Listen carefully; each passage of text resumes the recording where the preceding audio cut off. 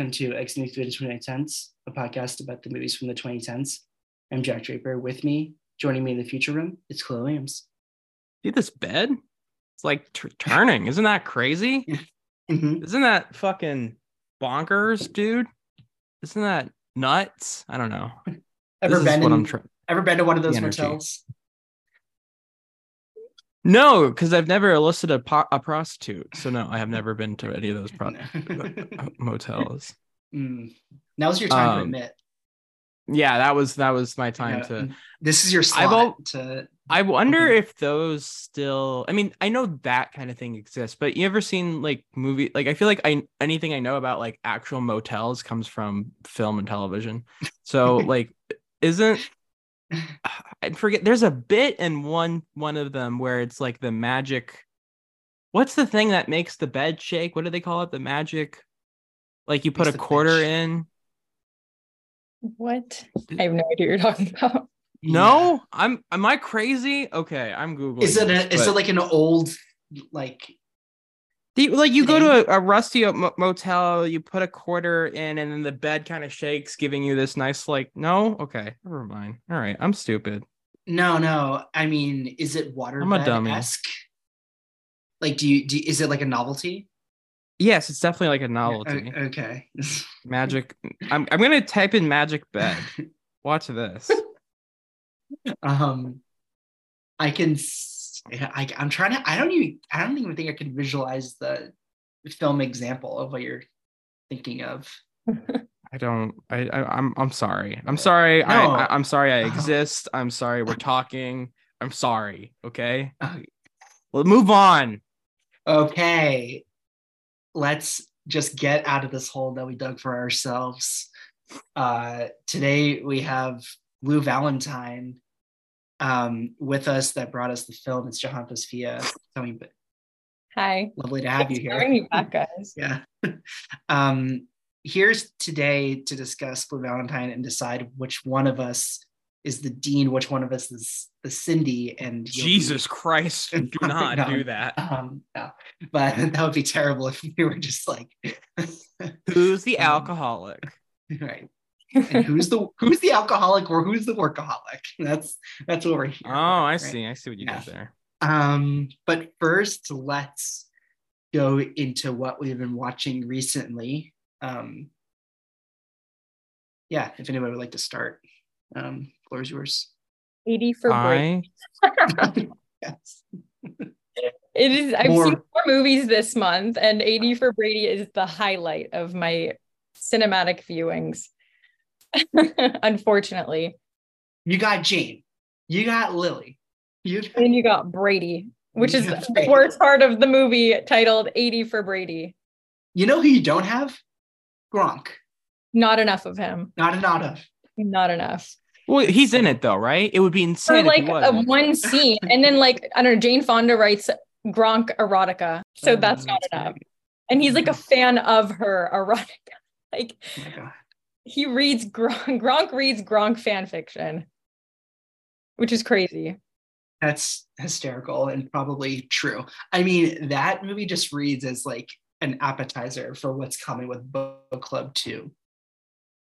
Oh, yeah. Yeah. That's going to be fun. That'll be fun. Should we do book club? I mean, we've done like Mamma Mia, so it would make sense. Yeah. It's the same genre. I mean, I love Mamma Mia, Here We Go Again, but it's the same demographic it's aiming towards. Let's be. I've been watching like exclusively TV for the past like month. I binged like all of Vanderpump Rules. Ooh. And it was amazing. Other than that, I watched like Daisy Jones and the Six like 6 times because I had to. Yeah, so you ranked the songs or? Yeah, the album. I've been milking that show as a freelancer. I milk the shit out of it. So, and now it's ended and I'm like, well, at least I got to do some coverage for it. But I know. It like filled up a month's worth of coverage. Like, oh, totally. Yeah, that's cool. Yeah, I still need to see that. I hear it's good. It's not like amazing. I'm not gonna like overhype it and be like, this is the greatest show on the planet, because it's not. Yeah. It's just like solid. Yeah. I like Riley. I'm always gonna like Riley. She's so awesome. Yeah. The cast is good. It's just like kind of. What streaming services is it on? Amazon Prime. Which I don't have. Because I'm not giving that man money. I'm kidding. Oh, Bezos, that guy. Yeah, I'm just kidding. I just don't like getting all the streaming services. They send me like random screeners, so I'm just like, okay, thanks. Guess you don't want me to pay for you either. Did they give you the full season? Yeah. Well, I had to do like an interview for it, and I was just like, hey, I'm doing an interview, and they tried to get me into like a press junket, and I was like, I'm fine. I'm talking to his publicist. Please don't put me in there, because I don't really want to be a junket. Have you ever gotten like a screener for, let's say, half the season, but never watched the second half? I know, not that I've never watched the second half. I don't think so.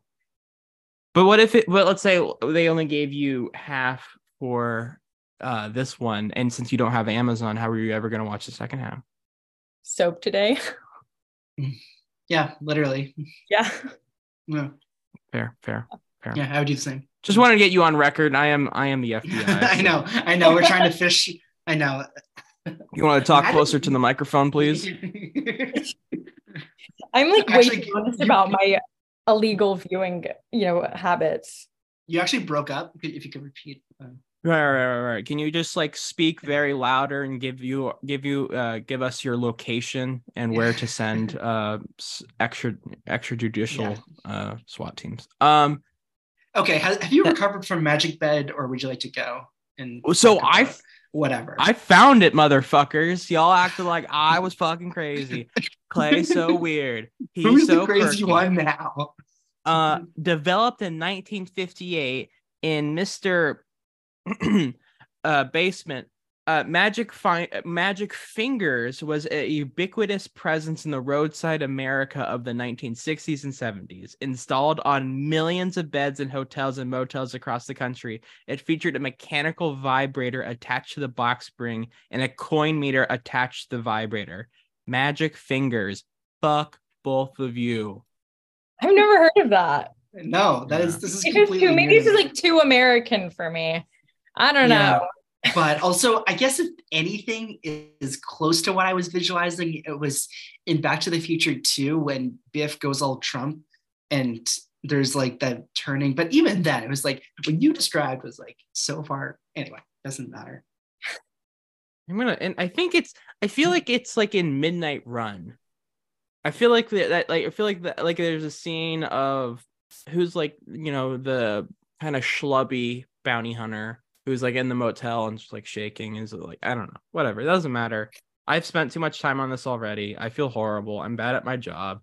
Okay, this is what I watched. I've seen Den of Thieves, the Gerard Butler testosterone masterpiece. It's good. It's not a masterpiece. It's a Heat ripoff to its core. Everyone's very good at it. Pablo Schreiber, I didn't know like had that in him. He's really compelling in it. I love him. I just don't have a ton of like, what else has he been in? Sequel coming, I think. You know what's absolutely fucked up is that the thing I recognize him from is like Law and Order SVU. That's so funny. I get that. I recognize most actors from like USA television, so I can relate. Yeah, they did like a binge once, like a marathon thing, and it was like his episodes. Oh, that's right. He was in Manchurian Candidate. He was great in that. I've never seen that.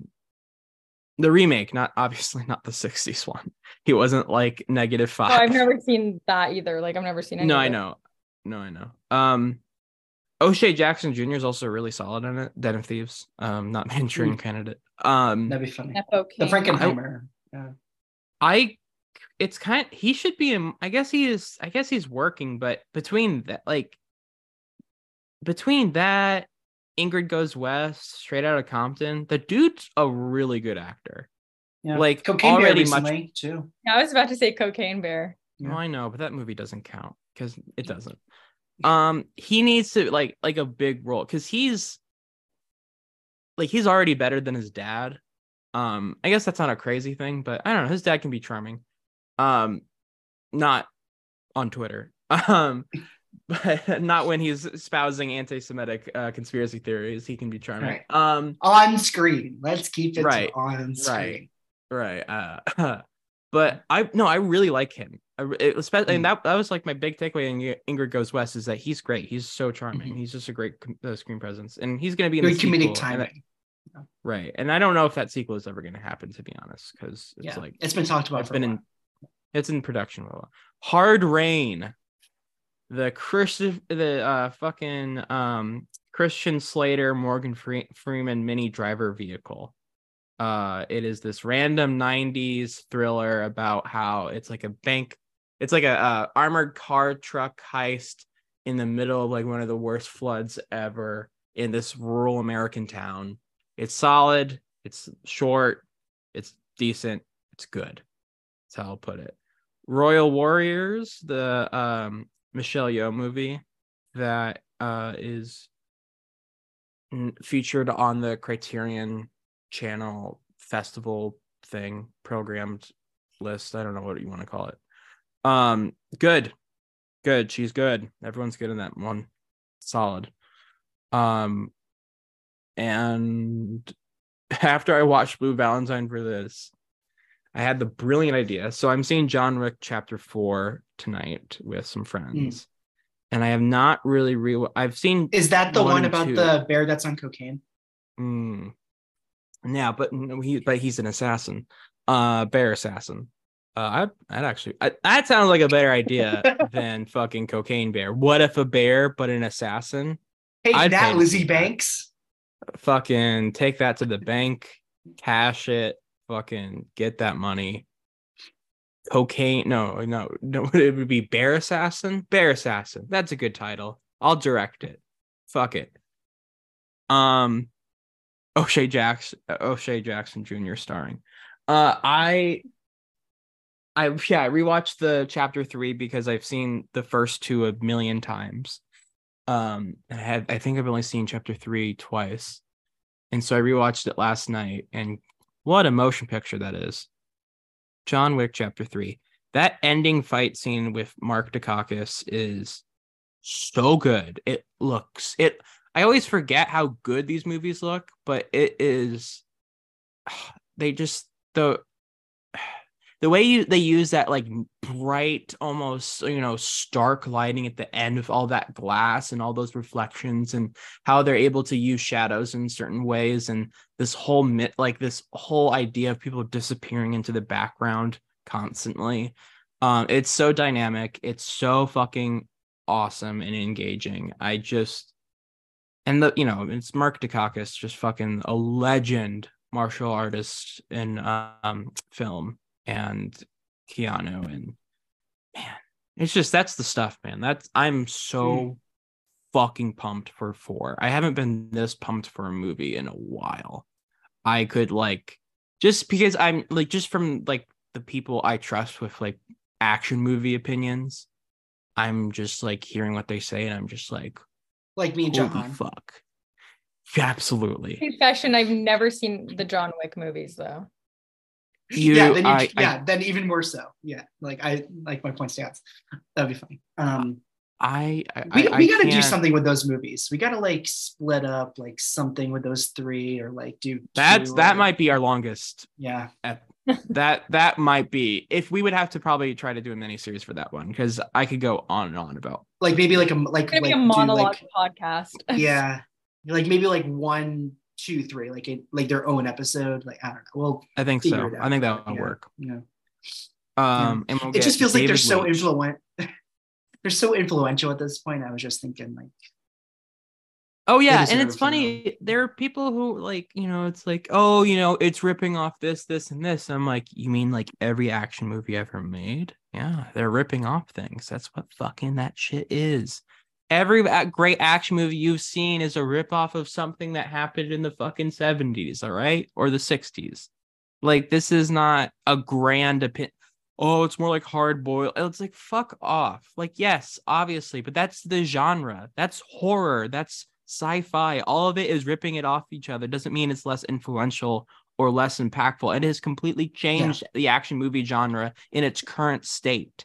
It has fucking made John Wick a verb in a way like I saw like some a prequel to a Vietnamese action movie came out on Netflix, The Furies, and like people are like, oh yeah, it has some John Wickisms in it, and it's like that's what fucking that's what it did to the genre. So yes, it's influential. That's just an objective fact. I saw some people getting it, like Brandon Struessing, our beloved action expert who has been on this podcast, friend of the show, beautiful man.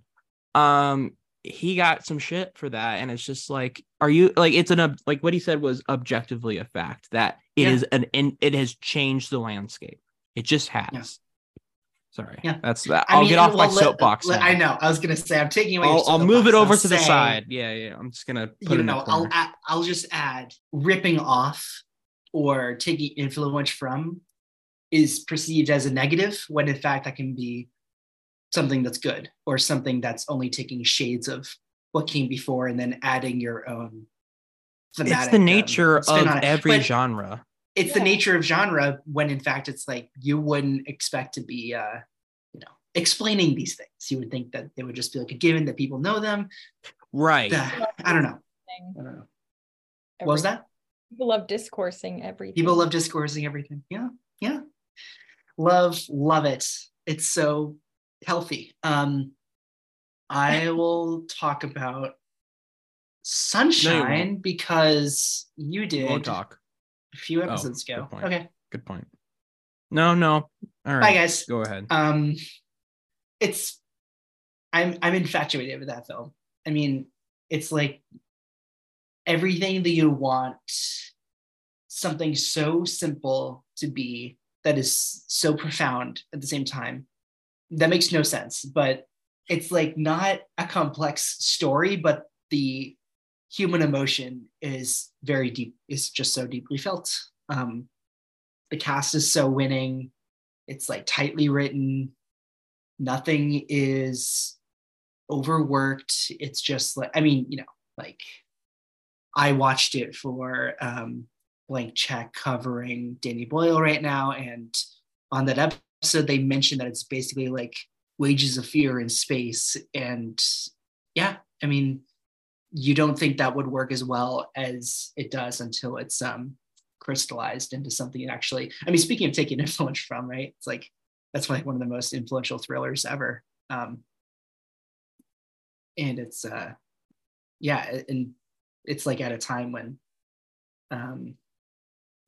Killian was at peak handsomeness.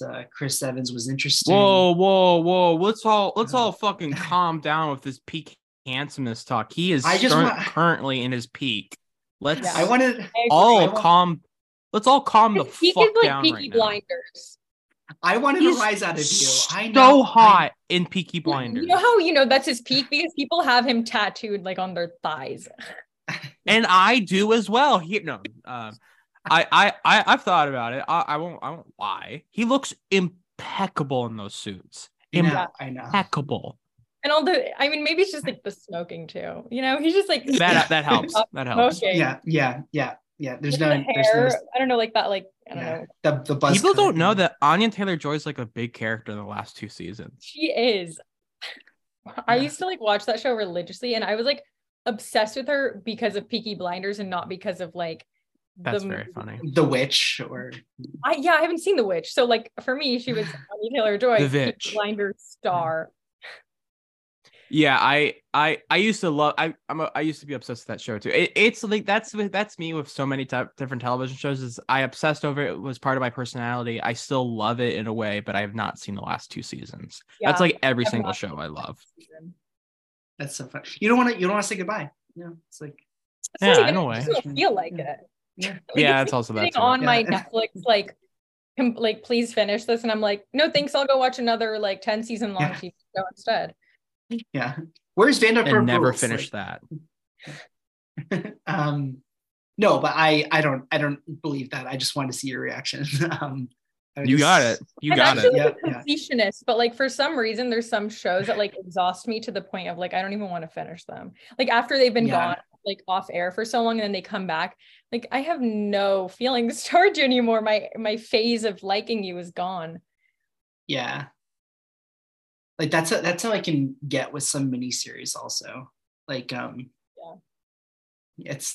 TV is tiring, and when it's good, it's good. Oh, maybe I'll talk about this later, but I did end up seeing Light Between the Oceans, which was, wait, let me guess what that is. Is that the Michael Fassbender, Alicia Vikander movie? Yeah, you got it. Terrible. You hated it? Terrible. Did not like it, but listen, like it's I can't even argue with you because I don't remember anything about it. I know. I was gonna say, like, I think there's a reason why you didn't remember much. Like, it's like pretty sleepy. Like, okay. Yeah. It's just. I think it was also like maybe my headspace, but it's like a dull movie. Yeah, it's like really anonymously directed as well. For a writer who, I mean, this is like the problem with adaptation too. I think you just want to adapt something that just had like no passion behind it. But there's no passion with the adaptation with it, and there's no passion with the like romance. Like if you're gonna make a romance novel, really, I mean, I think the like chemistry between them was like the only good part, like or like the best part at least. Are they still together? Yeah, they're they're with kids, I think. Yeah. They're like one of my favorite celebrity couples. Like I for some reason, like I'm obsessed with Michael Fassbender and Alicia Vikander. Maybe I'm speaking out of turn actually, because like maybe I think they may build chemistry out from the beginning, but it's not like a spark immediately. Especially considering like how organic this relationship is off screen. And then like the next feature is Place Beyond the Pines, and then of course you have Gosling and Eva Mendes, right? Like Derek's a matchmaker.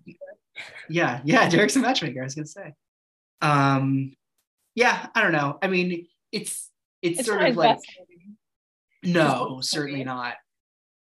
It looks really good. I'll give it that. Like it's shot handsomely. I don't know. There's just like no complexity.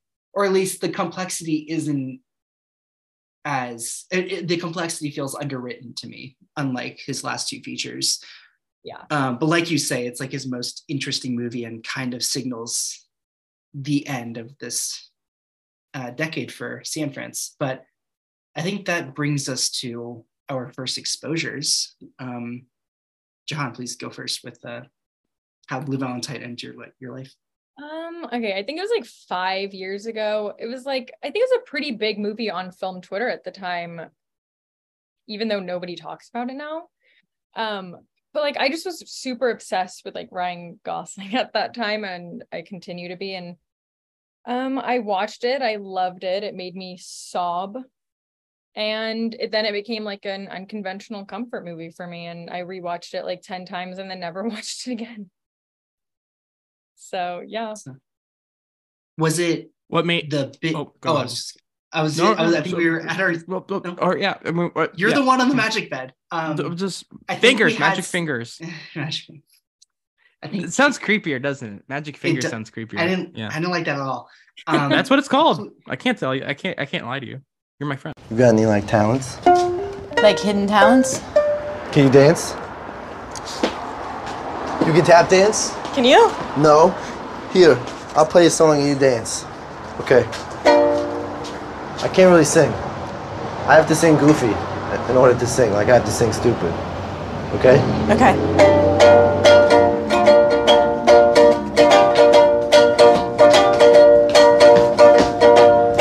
You always hurt the ones you love. Or you shouldn't hurt at all. You always stay the sweetest rose and crush it until the petals walls fall. You always bring the kindest hearts, and with a hasty word you can. You're actually good. Recall. Slow dance to this part. And if I broke your heart last night, it's because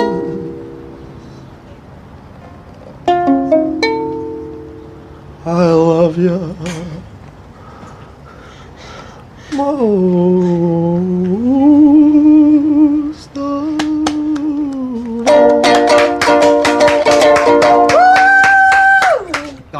Gosling was also an actor that Clay and I bonded over.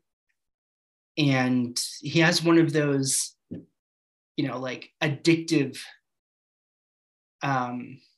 careers and personality, like on-screen personalities that you're just like instantly like craving more of, especially when you're getting into film. So and effortlessly so.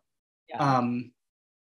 And I think this year, never mind, not all good things. I'm not including into this, but rather this performance, in my eyes, was the start of not only this run of really hot movies that proved how his range and his charisma, but like, I don't even know how to describe it. Like, as a Canadian, he sort of adopts this very like American swagger, like sort of like that. They're everywhere. I don't know, like people have talked about it. Like he sort of has this Brando thing going on. Like he has this like affection with his voice that he sometimes does, where it's like a little bit more like over it attitude. I'm probably doing a terrible job like explaining it, but you guys. No, I get it. And no, I mean, I completely understand like that idea. And this is the first performance where I remember seeing it, because like this is around the time of Drive and Gangster Squad also. And I think those all sort of correlate into, well, it has more relation than All Good Things, and both are not existent. But also you mentioned film Twitter, and I was curious if you remember this. What's that? I was curious if you remember this leaving an impact at the time when you discovered it, because like you say, I don't think this is much talked about like currently. Yeah, I don't know. Do you mean like an impact on me or an impact online? An impact online. At the time, yes. Now it's like a movie that people really appreciate but don't talk about. And same with Derek in general. Like nobody talks about him. For sure. Yeah. I think at the time it was a movie that like people just really loved to tweet like screenshots of. It was like the aesthetically pleasing movie. And then people are just like, oh my God, this is so heartbreaking, but it's so pretty. And that was like exactly what convinced me to watch it.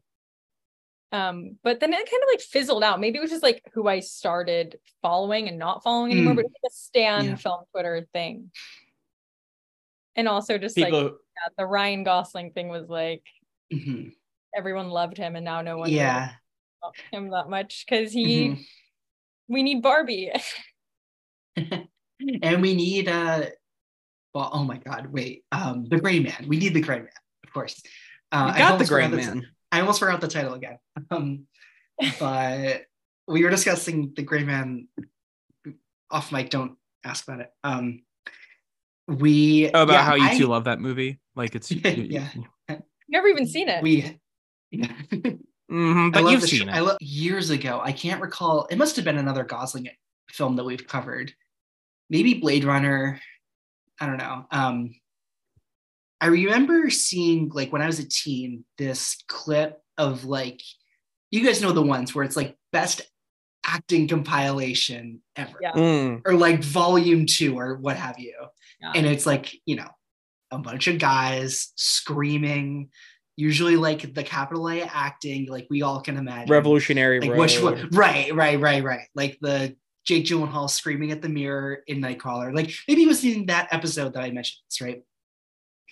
And I must have been like just getting into film when I saw this. Like, of course, it's like that, clickbaity of a title that's gonna get like young viewers to, take notice of those videos. And of course, I saw the final scene, or one of the last scenes with that they exchange in the kitchen, like, and Jesus. I remember seeing Gosling. What a fucking crazy scene! Yeah, to just, yeah, like, and I context. pounding his fist on the wall, right? And I remember that is capital A acting. Yeah, right. And I didn't even recognize. And of course, like as like that scene is out of context, like I didn't even recognize him, looking like Derek Cianfrance, at that time, and hairline. Yeah, in the hair and the glasses and the mustache. It's all bad. Horribly in that movie. Like they aged him up so much in the span of like 5 years. Yeah. Like, it's really impressive, actually. But I remember seeing that, and then I realized it was Blue Valentine, and I saw it, and maybe at like 16, 17, blew me away. Same as Jihane, actually, like like saw it a few times, and like just like I really understood those characters, and I really understood, like, even if it wasn't one fault of their own that leads to their relationship looking like that, then you can sort of see like even as a young film, like a teen getting into film, like I could see so clearly like how well written that movie was. A film teen, thank you. Yeah, actually, that's not. We'll have to save that one. Hashtag film teen. And I think that was along the time that I saw Drive, and like Blade Runner was coming out, and it's like I really did like fall in love with Gosling as and like La La Land was big, like yeah, that was like my Gosling era. He was like really and beloved, like he was like the focus of a lot of discussion at the time, and then he disappeared into Pakistan and then disappeared again. And also he introduced me to like a lot of directors, like of course like him working with like auteurs introduced me to their work, and that was really cool. Also, I don't know like when's a great time to mention this. I guess like I will now, that this is one of my best friend's favorite films, and he made a movie that's not like this movie, but is like greatly inspired by this movie. And I think for me, like personally, that will always be its relevance to me, because that movie that he made, it's called You Still Have Time. It's like this like self-funded film that had like local actors and like was like made with a lot of passion. That was actually the few scenes that were shot in my house. Oh, wow. In my parents' house, where it's like kind of cool, like that, like this movie like gave me those friends in high school that we bonded over our love for this thing. And then he made a movie that was inspired by it, and then we're shot in my parents' house. Like this movie, like really foundational for me as a teen. But I put money into that fucking movie. You got me to do it. You did. Oh yeah, I forgot about that. Yeah, that's right. Wow, I forgot about that. Did you guys know that one of the projects? So you know the Wolfman movie he's trying to do? Yeah, isn't Derek directing it now? Yeah, Derek Cianfrance attached. Yeah. It was formerly Lee Winnell, I believe. Yeah. Which I would have preferred, but whatever. Sure. It'll be interesting. I mean, I'm not saying Lee is like a better director, but if I want to watch a fucking Wolfman movie, I want to see what Lee Winnell what I don't have like a what's Derek gonna do with it? A Wolfman movie. Depressing as fuck. Right, I don't care, but fucking the guy who made Upgrade and The Invisible Man, yeah, I'm interested what he's gonna do with a fucking werewolf. I would like to see that. But also on the flip side, I'm more interested in a Derek Cianfrance, Ryan Gosling return. Yeah, I guess. You win. If it was like a like a nice stately drama or whatever, sure. But like a Wolfman movie, I want to free. Ryan Gosling ever go back to those types of movies, like just like a I don't know. Yeah, he apparently he's in the middle of production of a David Leitch film, which makes me want to throw up. Oh wait, but that's with like Aaron Taylor Johnson, which is very pleasing to me as a fan of both of them. So I will be taking myself to the movie theaters, even though I have not seen Bullet Train. We go to your top four. It's just Bullet Train with four of them. Now, what are your thoughts on Aaron Taylor Johnson possible Bond? Like, that's the rumor on the street. I mean, Sure. what a better career for him than that. Daniel Craig has such a horrible career. Well, no, like he has a good career, but like Daniel Craig had a good career like pre-Bond.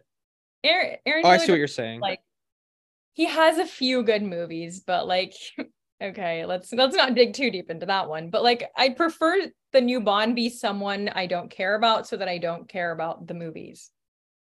Are you not excited for Craven?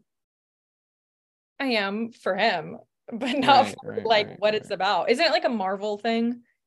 It is a Marvel. It's a Spider-Man. Marvel. Like it's a spider. It's another Morbius and kind of adjacent Venom, but Venom is good. It's the idea basically of what if a Spider-Man villain but without Spider-Man. So that's something everyone's gonna love. Why he went back to Marvel after Age awesome. of Ultron. But okay. Love that. Well, it's different Marvel, quote unquote, since it's Marvel. Sony. Well, it's Sony. It's not. It's like a different. Well, it's a whole different system. In a way, I mean, like yes. What I mean is that like. Then. Well, yeah, I don't know. It's all. That's like a 1% advantage. In the sense, what I'm saying is like, yeah, if he felt like he got shafted by like Disney, he might feel like, oh, Sony, they might treat me right or whatever. But I don't know. It's probably gonna be bad. It's directed by J.C. Chandor, the guy who directed Most Violent Year. Yeah.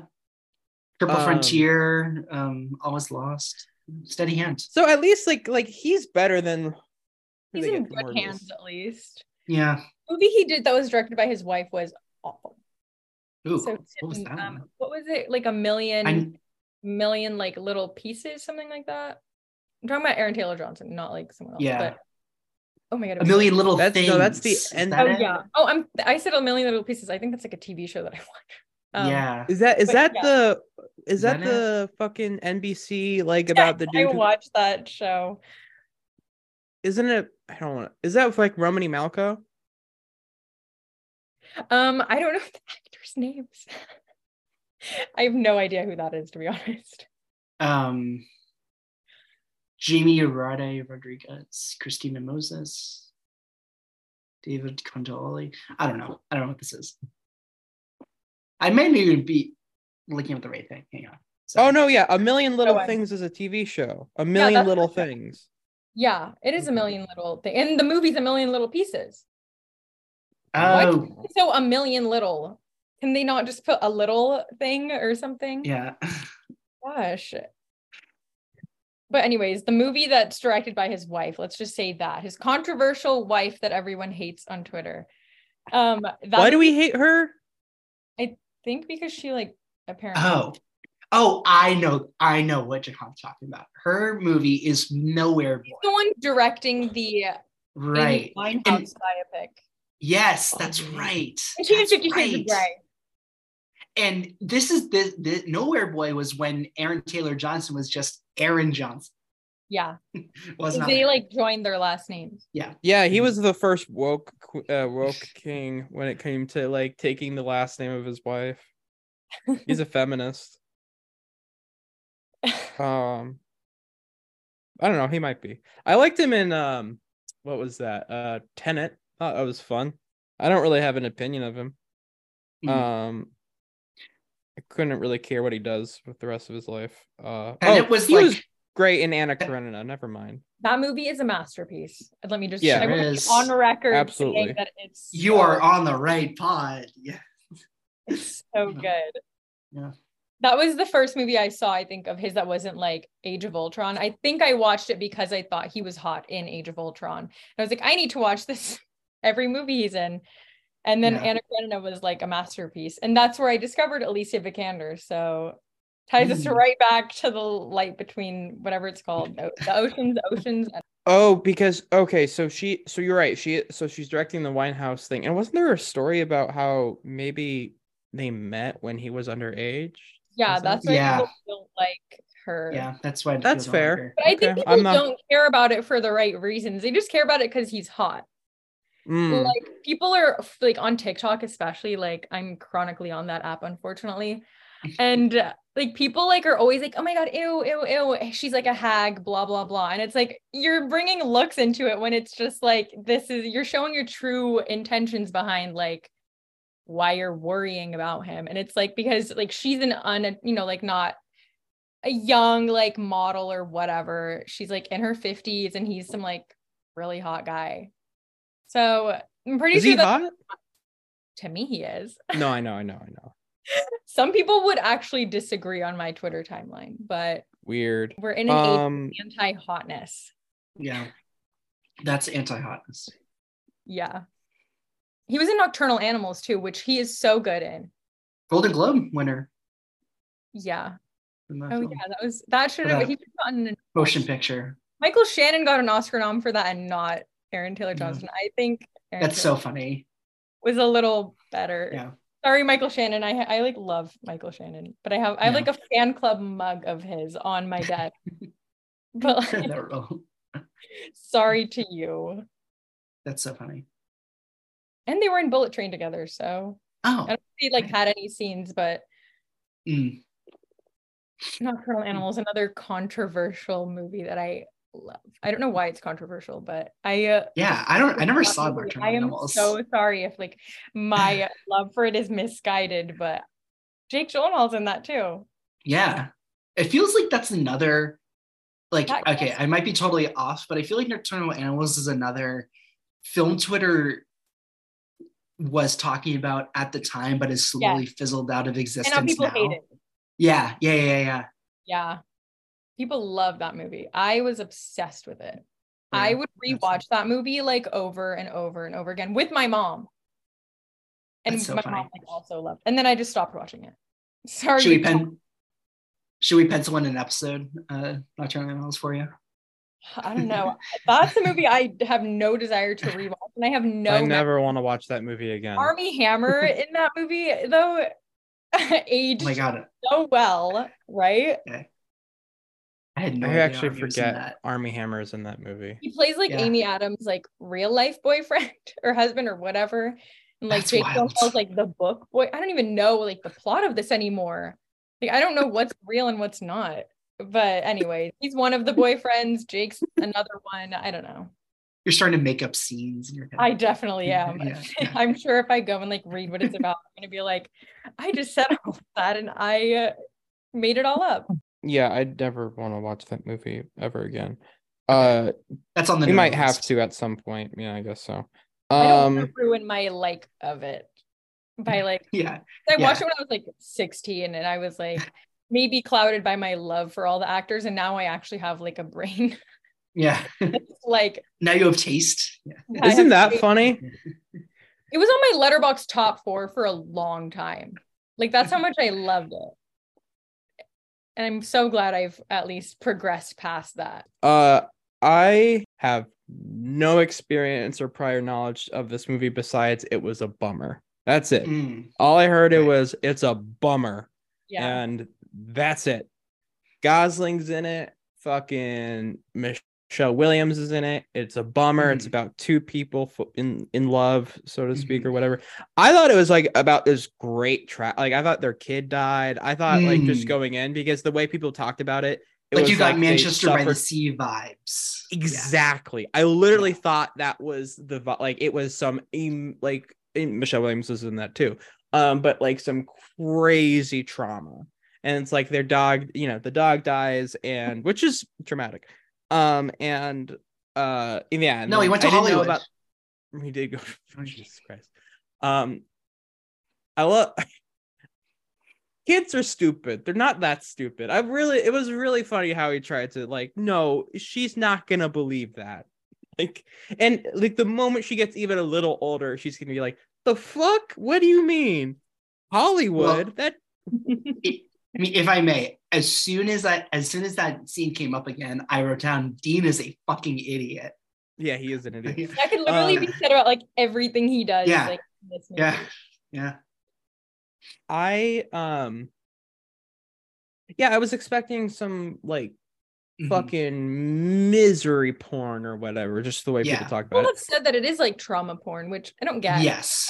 I get it, but like I know this movie has also been dinged for being misery porn, which you're not wrong. I know it's like people have said that. But like what? Like the last 20 minutes? Screen. I don't know. Maybe it's just because they're like miserable, but they're not miserable the entire time. We see them like no, that's the thing. I don't I think understand. If we hadn't seen that and they just like went through hell for like 2 hours or something, okay, sure. If it was just the present, it would be. Like if they were just like absolutely like destroying each other for 2 minutes nonstop, or 2 minutes, 2 hours, then like sure, but like they're not completely miserable. Yeah. No, half the movie is flashbacks, and all those flashbacks are pretty charming. Yeah. You know, I was actually gonna text Clay like, oh no, like I didn't know what you knew about this, and if I should like preempt you, like this is a bummer. It's a lot. It's emotionally taxing, but compared to what we did a few, like, what was it, a month or two ago when we watched fucking Son of Saul and Amor and fucking Put a Gun in My Mouth, Please. Like, was fucking, we went through, you want to talk about trauma porn. All those I mean, if we can put up some context, we cut, for those that don't know, we recently covered the Oscar-winning foreign language films. And other countries outside of the US not a single happy movie there. No, not a lot of Europeans love their sadness. Yes, I was gonna say, and that branch of the Academy clearly picks a lot of complex issues, right? But anyway, they made for good pods, and at the end of the day, it was great. I just like being hyperbolic. But no, I mean, like, yeah, compared to that, like, you know, like compared to Son of Saul, this thing's a walk in the park. So it was fine. I now have, I guess, like crazy thick skin when it comes to misery. And it was good that I watched, and Bryden, our lovely, lovely friend and fellow podcaster, Bryden Doyle, I once told him about like how sometimes either if the movie's a huge fucking bummer or a piece of shit, it's kind of rough to like watch it right before you go to bed. And he recommended that watch something else that you love or is like fun right after, and then like go to bed. So I watched John Wick 3, obviously. And then again, that also led to me not getting a ton of sleep, but you know, c'est la vie. I did that when we were covering the Razzies. We talked about Poker Face, right? Or how I watched Poker Face and I loved it. We talked about that, right? Yeah, and then you texted me about Tim Meadows after we recorded Popstar. That's right. Yeah. Well, I also started it. Oh, you started it? Yeah. What do you think? Yeah, I like it. I like Ryan Johnson. Yeah, so it's good. So good. Yeah. Is this a safe space? I can say that I like Ryan Johnson's writing. I know, right? It's hot take. Okay. I like him. He's good. He's not like annoying. Yeah. Could we get him on the pod? He's like, isn't he chronically online? I don't know. Yeah. Yeah. I mean, that's not a bad thing. We're all chronically online. Yeah. But like, that's the thing. That everyone who complains about being chronically on, like people being chronically online are also chronically online. It's very funny. I mean, you have to be self-aware. Right. No, yeah, that's just great. But yeah, this movie is definitely like rough at the end for sure, and like certain scenes in the motel. But it's like, I don't know. I was smiling for a lot of it, like that, in just like they're like the vibes, like that whole date scene they had of them. You know, this is like super charming. It's like, pure charm.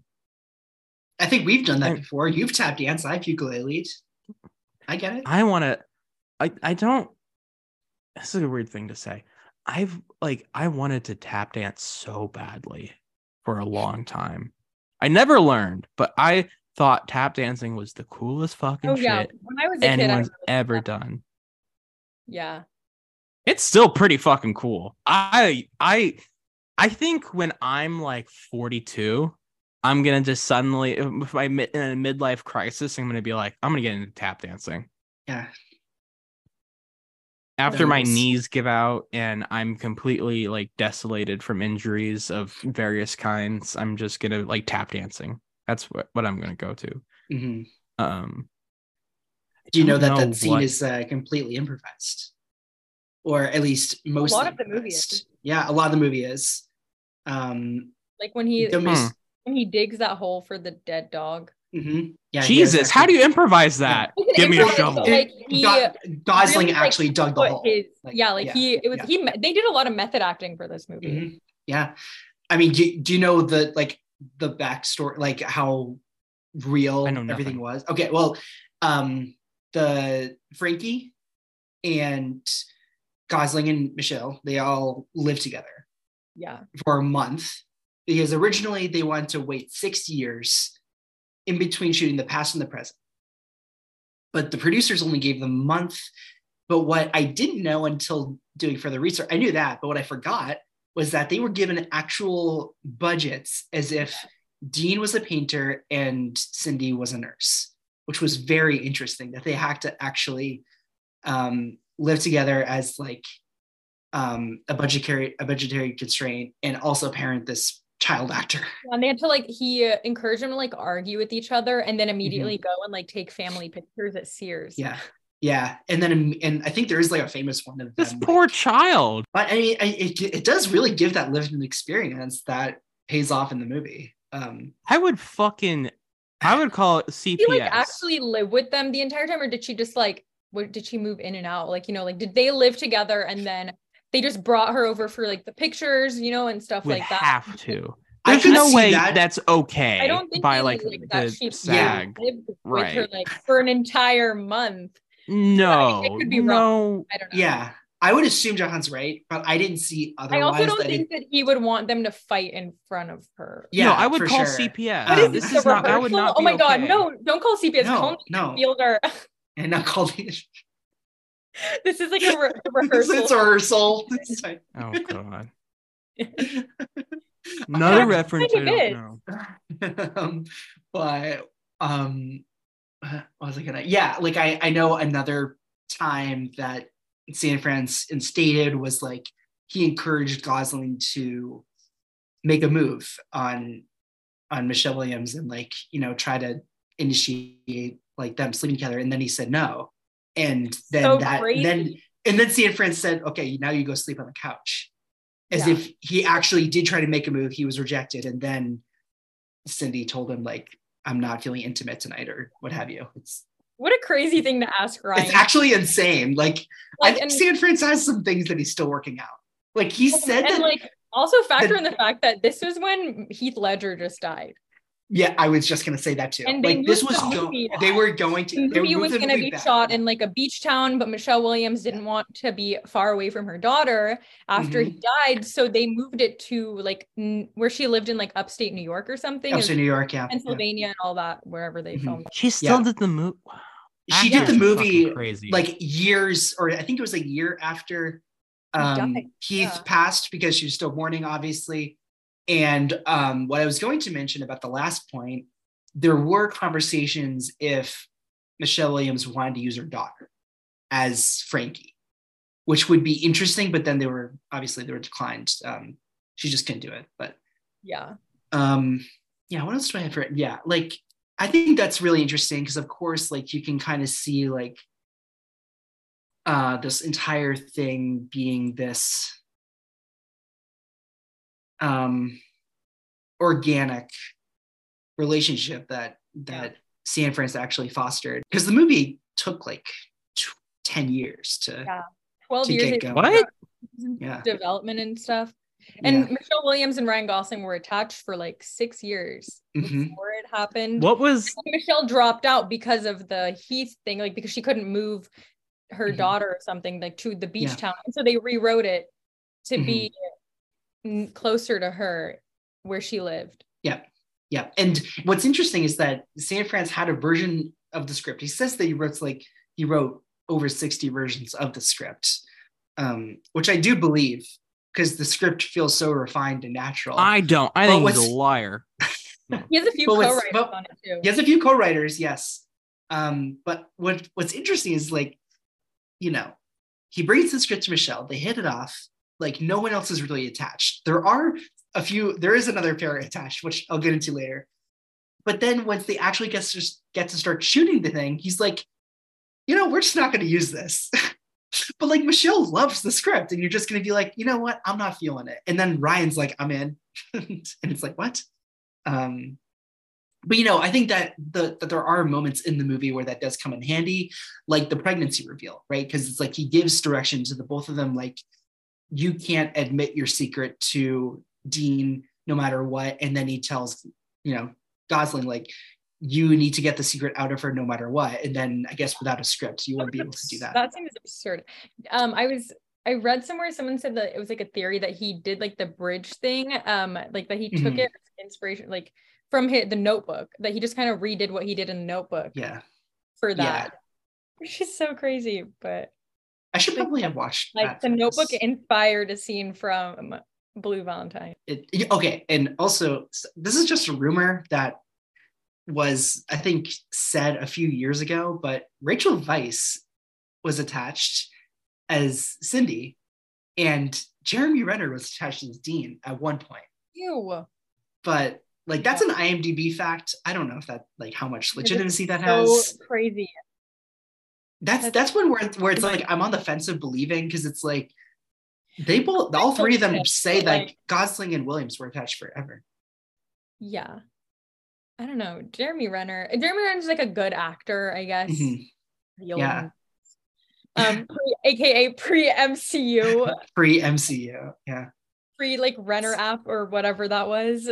Yeah. Rachel Weisz is, I mean, he got to work with her anyway. So maybe I do kind of believe it. She is in the light between the oceans. Yeah. Everyone remembers her dramatic turn in Light Between the Oceans. I completely forgot until I checked the cast list. To me, it's the Alicia Vikander and Michael Fassbender show. Yeah, yes. The sizzling partnership of their careers. But yeah, like it's really like I think it's really smart of the movie to start with the present. And then sort of lead you into the past of Dean looking like completely rancid, and then Cindy is in complete mom mode, like trying to be like the sturdy one of the house while she's like babysitting this grown man. Yeah, he's such a child. He's such a child. I mean, yeah, she's not kidding at all. And then you cut to them when they're like just trying to like get by and figure out their lives. And I think it would just be like a different sour taste if you were to go past first and then the present timelines. Yeah. I also think like the structure in general works better. Like if it had just been like chronological, like linear thing, I don't think it would have worked as well. I don't know. There wouldn't be like an emotional impact, I guess, because it's like the before trilogy put into one. Which we've already seen that we have the before trilogy. But yeah, I like the structuring of it. Yeah, same. Just the before trilogy put into one. Because and I mean, we've covered Before Midnight before. And of course, that downfall or the realization of their downfall is the entire back half of that movie. And it's like the entire like 40 minutes of the two of them like having some very harsh truths and some things that are the things that are unsaid finally being said. And then it's really like three moments here that's like Before Midnight for Jesse and Celine, where it's like, for me, it's the dinner at the motel, it's the kitchen near the end, and then the blow up at the hospital.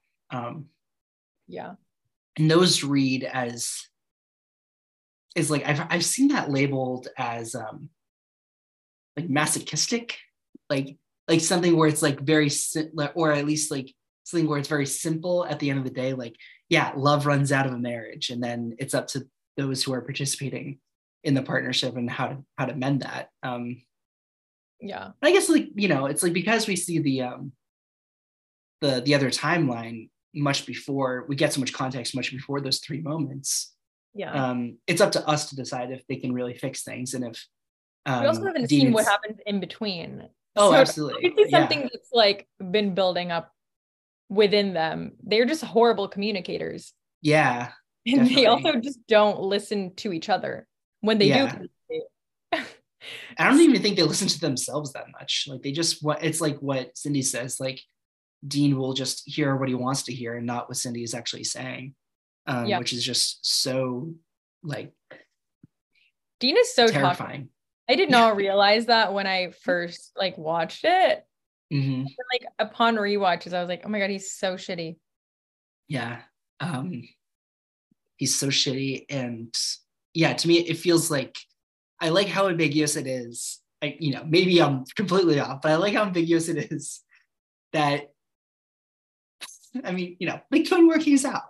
Like, it's not like it's dead forever, because on one hand, I kind of read it like they just need to like get this out of their system. They need to get whatever it is they've been holding out in the open. And once they said everything that's been said at the hospital, the motel, and the kitchen, then it's like maybe something can be built up from this. But then again, it's just like you could also read it as on the surface, like a cycle of they're it. done. Yeah, the skulls will be a cycle. Yeah. Yeah, that was the thing to me. I mean, that's the kind of beauty of the flashbacks, is that you see like obviously like the origin of their connection, and it's, you know, obviously in dark contrast, like, you know, stark contrast to where they are now. But it does make you think, it's like, are they together because they liked each other and circumstances kind of influenced them, or are they do they actually care for one another? And they care, but it's both. Yeah. I think they were like doomed from the start. Mm-hmm. They just like there's so many stuff going on like, for each other, but like I don't know. She settled for him, even though she loved him. She settled because he was like, he treated her fairly well compared to other men in her life, and you know, he was willing to like take care of her child and stuff like that. But I don't think they ever thought it through, like getting married, having a family. I wonder what the age difference is. Do they ever say? I have no idea. I read it as what's funny. Same age, like yeah, I thought me people interpreted it as that, but like he ages horribly. So like she looks. And Cindy ages just the same. Yeah. Well, what's funny is like I didn't assume that, because when I was looking at this movie, Gosling and Williams are both born in 1980, which is interesting. Yeah. Which is why I never thought about an age difference if it wasn't explicit. Yeah, maybe he's like a few years older, if like, at the most, like 5 years. Yeah, maybe she's like 25, he's 28, something like that. But yeah, she's in college. Is she like in grad school, or is she like an undergrad? I didn't really pay attention to that. It seemed like undergrad. I mean, that was how childish her ex-boyfriend is. Yeah. Oh my God. Yeah. But then like, I think that with the stuff with Bobby then leads to you believing Dean and Cindy do get together because of circumstances, but how much they like each other is only running out for so long. But it was there. Obviously, it was there. Yeah, they loved each other, but they didn't really consider other factors that like make up a marriage and a family, and not just like two people who are, you know, ukuleleing on the sidewalk or whatever. But yeah, for her it was more circumstance than it was for him, because he like also talked about how he didn't want a wife and how he didn't want a kid, but like he's still like with them and whatever. Is that not what he said when they're like something like, or not the hotel? Yeah. And so for him, it was just like, he's like a crazy hopeless romantic. So he's like, I'm never gonna find someone like this again. or I'm not going to woo someone like how I do again. So better take the person who actually falls for it. Yeah. Yeah. I know this is the weirdest thought ever, but it reminds me of Patricia Arquette in Boyhood. Her Oscar scene was like, I was a wife and then I was someone's fucking mother. That always gets me, because it's like, yeah, I mean, like, really, isn't that how like adulthood typically like sort of trickles down, where it's like Gosling is like someone who's trying to like find a career, or is sort of lost in adulthood, like not really tied down to one career. And then because he doesn't think through Cindy's situation and wants to be the best, and finds a connection, ultimately just falls into being a husband and a dad. Yeah. The crazy thing fact, is, like, he blames, like, he doesn't kind of like blames her for like, you know, that for like him becoming a parent, whatever, like having a kid, taking care of a kid, but he chose that. Like, he was like, let's be a family. He's the one who proposed the entire thing. Like, she's not the one who was like, my child needs a father, you need to raise it. Like, she was like, you don't have to do this if you don't want to. And he was like, no, I want to. And then he's like throwing it in her face, like, you know, like in their arguments, which is so, once again, he's so awful. Yeah. He's, I think you're completely right, because I thought about that too, that Dean is incredibly unlikable. Yeah. And because of the contrast, the scenes of the first date and the meet cute with Cindy prove to you that it's like these things, like the humor and the spontaneity, the charm, it all brings out the worst tendencies in him when he's a dad. And it's like the I don't know if I agree. I think he's emotionally abusive from the beginning. I think those romantic things he does at the start are his, like, just like his way of being abusive. Like, he's right. Then he like threatens to jump off a bridge if she doesn't tell him her secret. And then he's like it like manifests in a different way than like her ex does, like, who's like the jock, abusive, like misogynist. I'm not saying that, like, you know, Dean's like I don't think he's that bad, but like he does emotionally. He's like, and he like takes pride in not having hit her, but he does have a temper, and he does hit like the doctor guy, doesn't he? Or like he like smacks something. So he's not like completely, and I think his dramatic, like, romantic gestures are his ways of like being emotionally manipulative. Definitely. Yeah, that's what. Yeah, maybe I didn't word myself right, but it's like that's fine. I did. It's so funny. I think he's a really good father.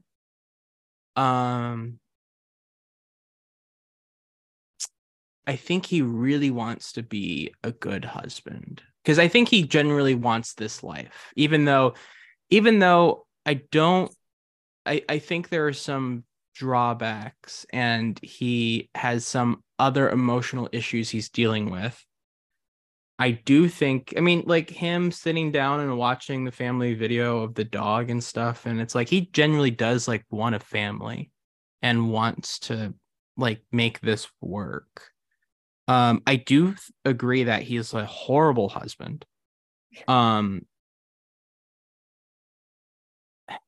The issue is, like you said, they're both horrible at communicating.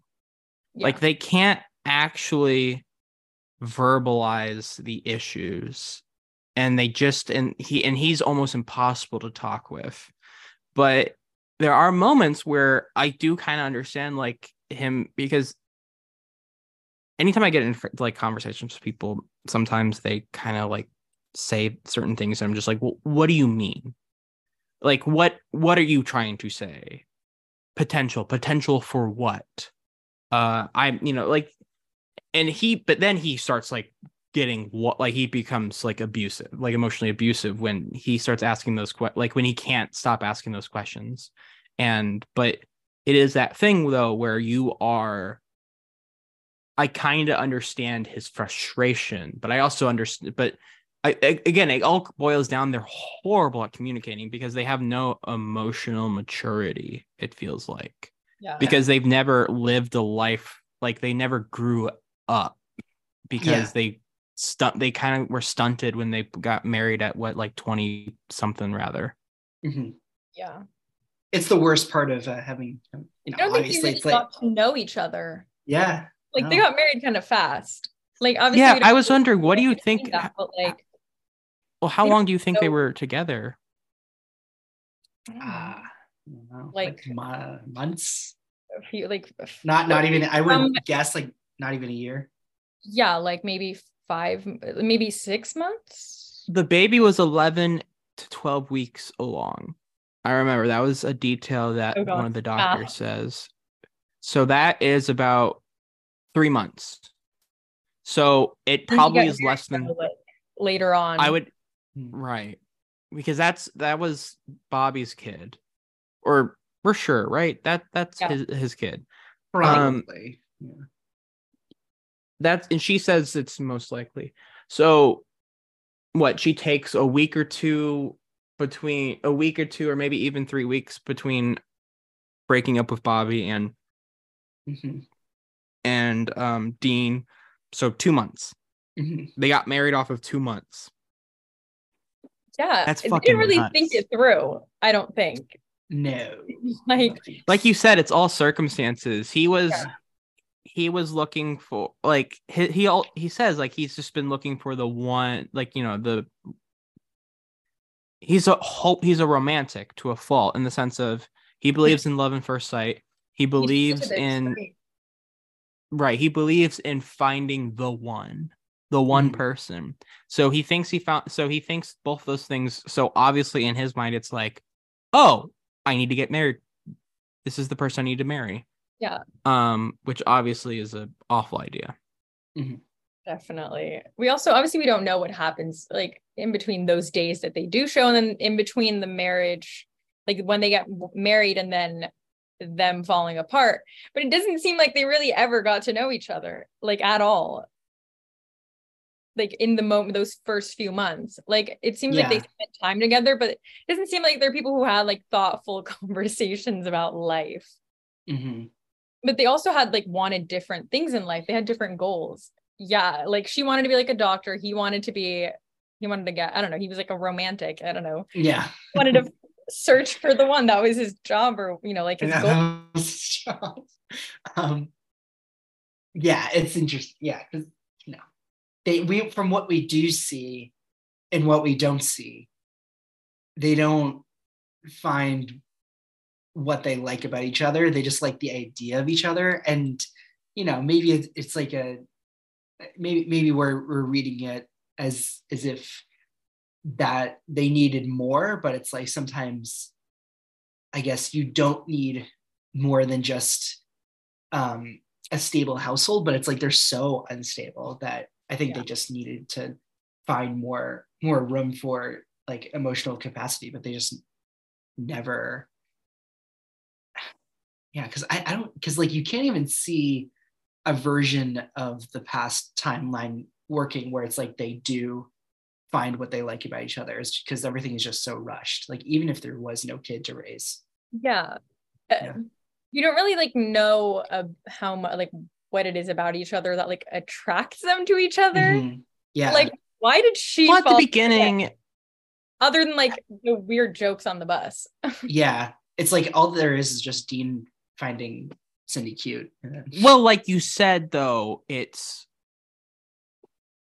like the first guy to really treat her well. Yeah. Sure. Yeah. Yeah. And of course, like we see like nice to her he's like nice, but not for the sake of being nice. He's nice because he wants something out of it.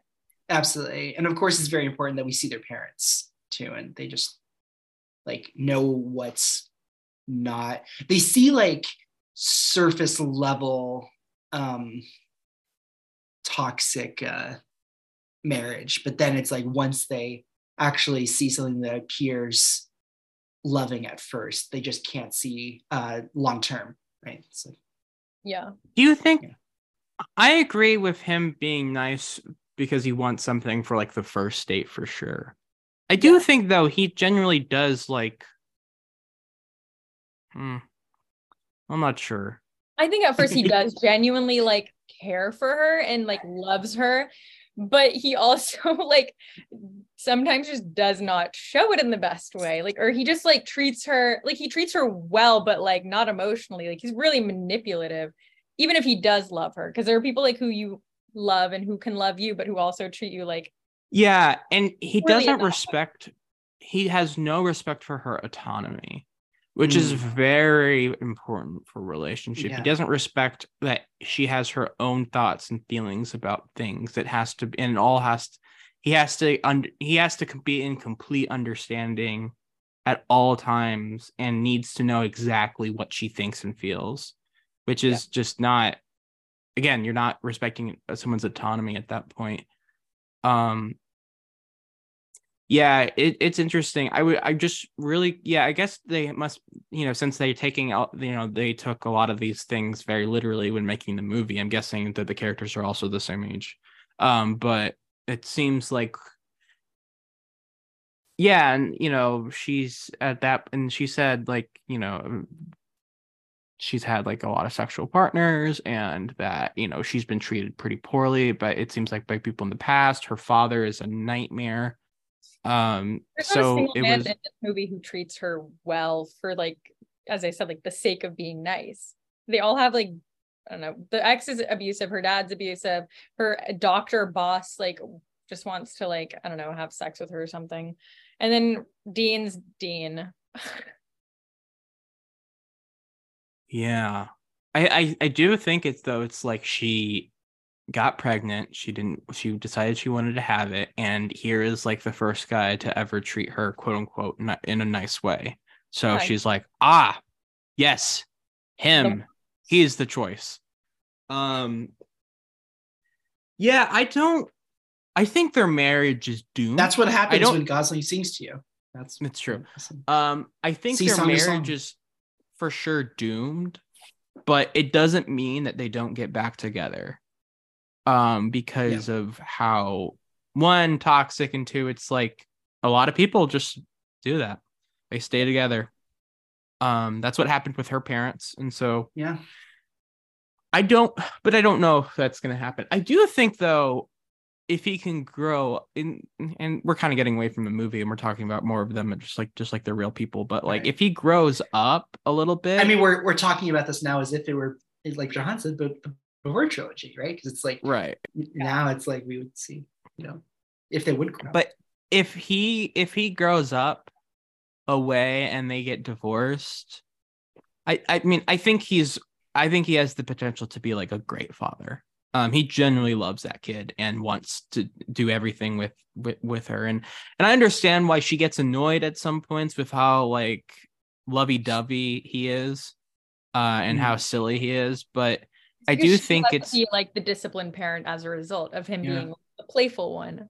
Sure. Right. It's like the, like the trope of like mean parent, nice parent, like good, bad, good dad, bad mom. Yeah. It's like, but because it's like, I guess I think he has the potential to be a pretty good dad too. It's just, does he have the potential to be a good husband? No. Not right now, and not with her. No. That's the thing. No. And so that he would have to kind of grow up, and she would also have to find a way to be more of an effective communicator. But he would definitely have to. It's more of an issue with how he can't see things from her perspective, at all. I think he thinks that love is like the only thing you need for a sustainable relationship. Like, because he, like when they're in the hotel, he just like initiates sex, and she's like, I don't want that. And he just thinks that by being romantic, that's like the way to do it. Mm-hmm. He doesn't really listen to her. It's so awkward and uncomfortable. And just like to watch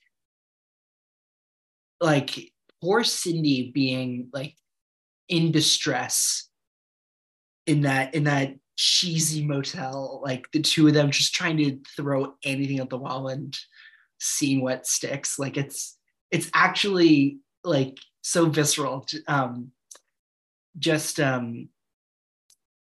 I think coming off of like the actual time that they are intimate in the other timeline, it's actually crazy. The motel was, I think, a show of he wanted to make things work. Like, I think he had some awareness of how the marriage, not enough awareness, obviously, but like a lot of what Dean says and does, it's like the right intention, but the worst way possible. Like, I don't think that might be what an example of how to mend things. No, I think that's in his own mind, but maybe not for Cindy. Like, he doesn't think about Cindy when what she wants to do to fix things. Totally. He also, it's that idea of he does the right thing in the sense of let's just talk it out. I want to talk. That's exactly the thing you're supposed to do in a relationship. But when he actually starts talking, he doesn't. It's a fucking nightmare. Right. He doesn't have any communication skills. So it's, yeah, you're right. It's that intention versus execution. And yeah, but it's also one of those weird things where he like also has like some standard, like when she is just trying to like, all right, just fuck me and get over it with. He's like, no, I don't want this. This is not what I want from you. I want like actual engagement. Wait, what did you say? He wants the romance because he's, obviously some big romantic or whatever. All right. As we've established, that's his job. Right? The future room is the most romantic room. Hey, I mean, he could have done Cupid Cove. Right, Cupid Cove. Maybe their marriage would be resolved if he did. Yeah, right. What if that would be funny? What if that was the movie? It's like there's a world in which Blue Valentine is Pink Valentine, and it's the Pink Cupid room where everything is sunshine and flowers, and they're a happy family. I thought that the poster. So I thought like we were gonna see like a recreation. Yeah, I was just gonna bring up the poster actually. That's a deleted scene, and the scene was them in the rain, and it's like Dean is covering Cindy with her jacket or something. So romantic. Yeah, right. Yeah. But not in the movie. He's like, but you're right. That romantic comedy, I think, and instead it's like a romantic tragedy. I think we can end the episode. That's exactly. But it's like, but you're completely right that poster has the energy of like taking a screen cap from the movie and just like inserting it onto a poster that you'll see at the cinema. But I agree that Dean, no matter how much of a communicator he wants to improve as, he just isn't a very good listener. I mean, Cindy is not at fault, but if he's going to make all these choices, he also blames her for everything. Yeah. He cannot take any accountability for anything. Mm-hmm. No. And I mean, like, yeah, with the thing with the dog, that was so mean. And I think it's very telling that he never apologizes for that. When he says that, I that's why I tell you to lock the fucking gate. Right. And I understand in those moments, like when something that like horrible happens, you say shit like that. I don't think that's.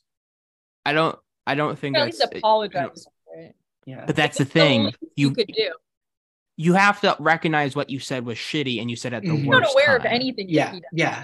Because in obviously in a healthy relationship, we would see like, hey, I'm sorry for saying communication. Like, forget you right, exactly. But and that moment happens so early in the movie too that you're like, oh, wait a minute, like this is how they are now. Yeah. Like, a moment that has really stuck with me, even though it's been less than 24 hours, it's been like 12 hours. No, it's been less. No, it's been 12 hours since I've seen it. What do you think about that moment at the liquor store? And her choice of not telling him. Can I say, like, real fast, Bobby Ontario is a great jock name. Yes. Like, that's a great fantastic movie name in general, like Bobby Ontario. Yeah. You know who I saw? Bobby Ontario. Yeah. Who's that actor? He's actually quite good. have no idea. Yeah, anyone. But that whole yeah, that whole scene was really interesting to me because at first Mike you're Vogel. like, you think Mike Vogel. Okay, love him. Yeah, character actor. It's really interesting because you approach that scene before, if it's the first time you're seeing this movie, as why is this such a big deal? It's like, oh, like a high school sweetheart. Why does this matter so much? Like you're on her side when you realize like how bad he's reacting to this, when you think, oh, I mean, like, Jesus, what you did, say something or whatever. And then obviously as you go forward, you actually see the whole thing. It's like, it's interesting. Why do you think she just told him later? When does she tell him? I don't remember. I didn't rewatch it. In the car, like 20 minutes. Yeah. It's so like 20 or 30 minutes after. Oh, I don't know. I haven't thought about that. It's interesting because it's like because she doesn't tell him at the store, and she says it's because she was flustered. I think it's because she didn't want I think it's because, one, they don't want to talk to the dude that's the father of their kid, and they don't want to recognize that. Or he doesn't, or two, he doesn't want Dean to beat the living shit out of him. Yeah. Well, I mean, he beat him up, so it's only fair that his revenge. So those are two understandable reasons to not want Dean to talk to Bobby Ontario. And you don't want to upset him. But when you're in the car after the fact, you choose to, like, because one, he is intuitive. I'll give him that. He's like, what's up? And she chooses to tell him. And obviously she regrets it almost immediately and lies to him, says he's fat and all that kind of thing. And I don't know. It stuck with me because I'm like, what is she trying to do in that moment? Because it's almost, because I don't think it's kind of weird how how nonchalant she plays. It's like, you know who I just saw? The father of our child. Right. If you want to give a lot of reasoning to Cindy, it's like just to, I guess she, maybe she plans out how to handle it a lot. To wait that much, to see Dean's reaction, to realize what she thinks, and that's only left ambiguous. But yeah, I guess it's like that she's trying to just think of it very logically, and maybe I want to see how he reacts, and maybe she like whether or not to tell him. I think she was just considering whether to be honest with him and tell him that she saw him, or just like keep it a secret and just pretend like that didn't happen. Yeah, because it's one thing to say I saw Bobby at the liquor store on my way out, and then there's another thing to say I saw Bobby and we chatted. To then actually make conversation and small talk is like a whole other step from just trying to avoid him. That if you lied and said I tried to avoid him to Dean, then I think you might have avoided the situation. But it's funny when you hear Dean's reaction of like, why would you only tell me this now? Is that an option for you to tell me? You think he's like grossly overreacting, but I understand it from his point of view. I get that. It's like it, and I would have been pissed if someone didn't tell me like there and then. Yeah. And not for good reasons. Obviously, for like, I would be pissed for bad reasons, as in I want to go beat his ass. But like, or I want to go confront him.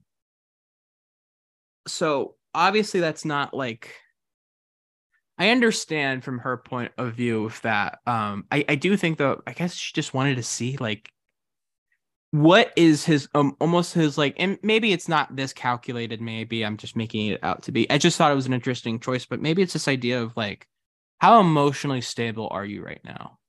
Maybe she wanted to kind of gauge that idea of, does he still hold this what am I resentment? In for? Right. What D am I getting tonight? It's kind of, yeah, like also just like, where are you? How's your emotional maturity these days? I don't know. It's interesting. I would have. Yeah, it's so interesting to contextualize that, especially with like, because imagine it in her point of view, just meeting the father of her child and just like having to be like, hey, how's it going? Yeah. And also, isn't that the moment when she's like, pull over, I gotta pee, and then we just cut away from the scene? Right. And she's like having an anxiety attack. Yeah. It's interesting. Yeah, and then like that whole character in Cindy, like that's who she sees her dad as, I would assume. Like that's what I've always read that character as. She doesn't want to marry into her dad, but when in fact like someone at first, when they don't in fact seem like who you've always known as a husband in your life, like that's the marriage that you've grown up with, that's what you've been set an example for when they've raised you. But in fact, like Bobby would, I don't know, we can only speculate how he turned out as a dad, but when they had their first date or first couple of dates, it's like to Cindy, it's like Dean is a major improvement. Yeah, Bobby and Terry are still probably an awful person. Yeah. There's no way a person. Oh, he is that disgusting. There's no way that guy like got better. Like he probably got. Yeah. He's like a monster. Yeah. This movie really makes you consider like who's the worst of them all, like of these men. I know. Who's like the best of the worst for these men? Yeah. I know. And it's crazy that the answer might be Dean. Like it's because it's that piece of shit. Like even John Doman even is like, well, I guess terrible. Maybe the grandfather, but I don't. That guy is probably, he's abused her mom like a lot off, off screen that we, now he seems a life that we've not seen. Even in the dinner scene, he's like has such a presence. So upsetting. Like the present that he's sick, so he doesn't really have the energy to be, I think, abused. Yeah. He's run out of steam for that. Yeah, I love when Dean locks the door and he's like, my oxygen tank's in there. You can't lock me out of my house. Yeah. Funniest moment in such a dark movie. Yeah, it's really funny. It's like, but it's like also that actor. He's like pretty famous for The Wire. He's like a police captain. Yeah, he's every and I didn't actor too. Yeah, he's a pretty big character actor, and like he's like this is what I knew him from first. Is no shit. This, and it's like, oh right, Michelle Williams' dad from Blue Valentine. Yeah, right. Whenever I see him anything, it's like so funny. That's like crazy. Base. No, I think I do that too now. Yeah. I think of him from The Wire and from You Were Never Really Here. Oh right, yeah, You Were Never Really Here. Oh, yeah. Mm-hmm. Well, he's quite good in this. And that dinner scene is like so unsettling just from his presence. And the ultimate, like, I don't want to take my significant other to meet my dad. Just the impression. Wait, the dinner scene when Dean comes over? Yeah. God, isn't it like the way he explains his mother like leaving him is fucking awful. It's almost like just stop talking. I mean I feel for you, but just stop talking. Yeah, I don't remember like what is said on that scene. In that scene, I mean. Well, basically, he's so awkwardly like I don't really ever talk about really this, nervous. But he gets really fucking. It's just one of those things where it's like you just say she's not around, and that's it. But yeah, it's but yeah, no, the dinner scene when I guess Sydney's dad says we're supposed to eat this garbage is really upsetting. Yeah, he's really scary. And again, but when we first see him.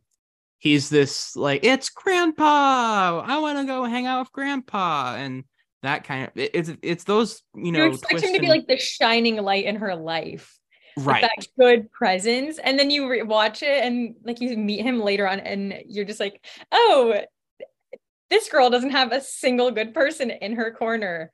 Right. It's probably just like normal for her at this point. It's probably why she's like not said anything. Like she's literally, her boss is an asshole.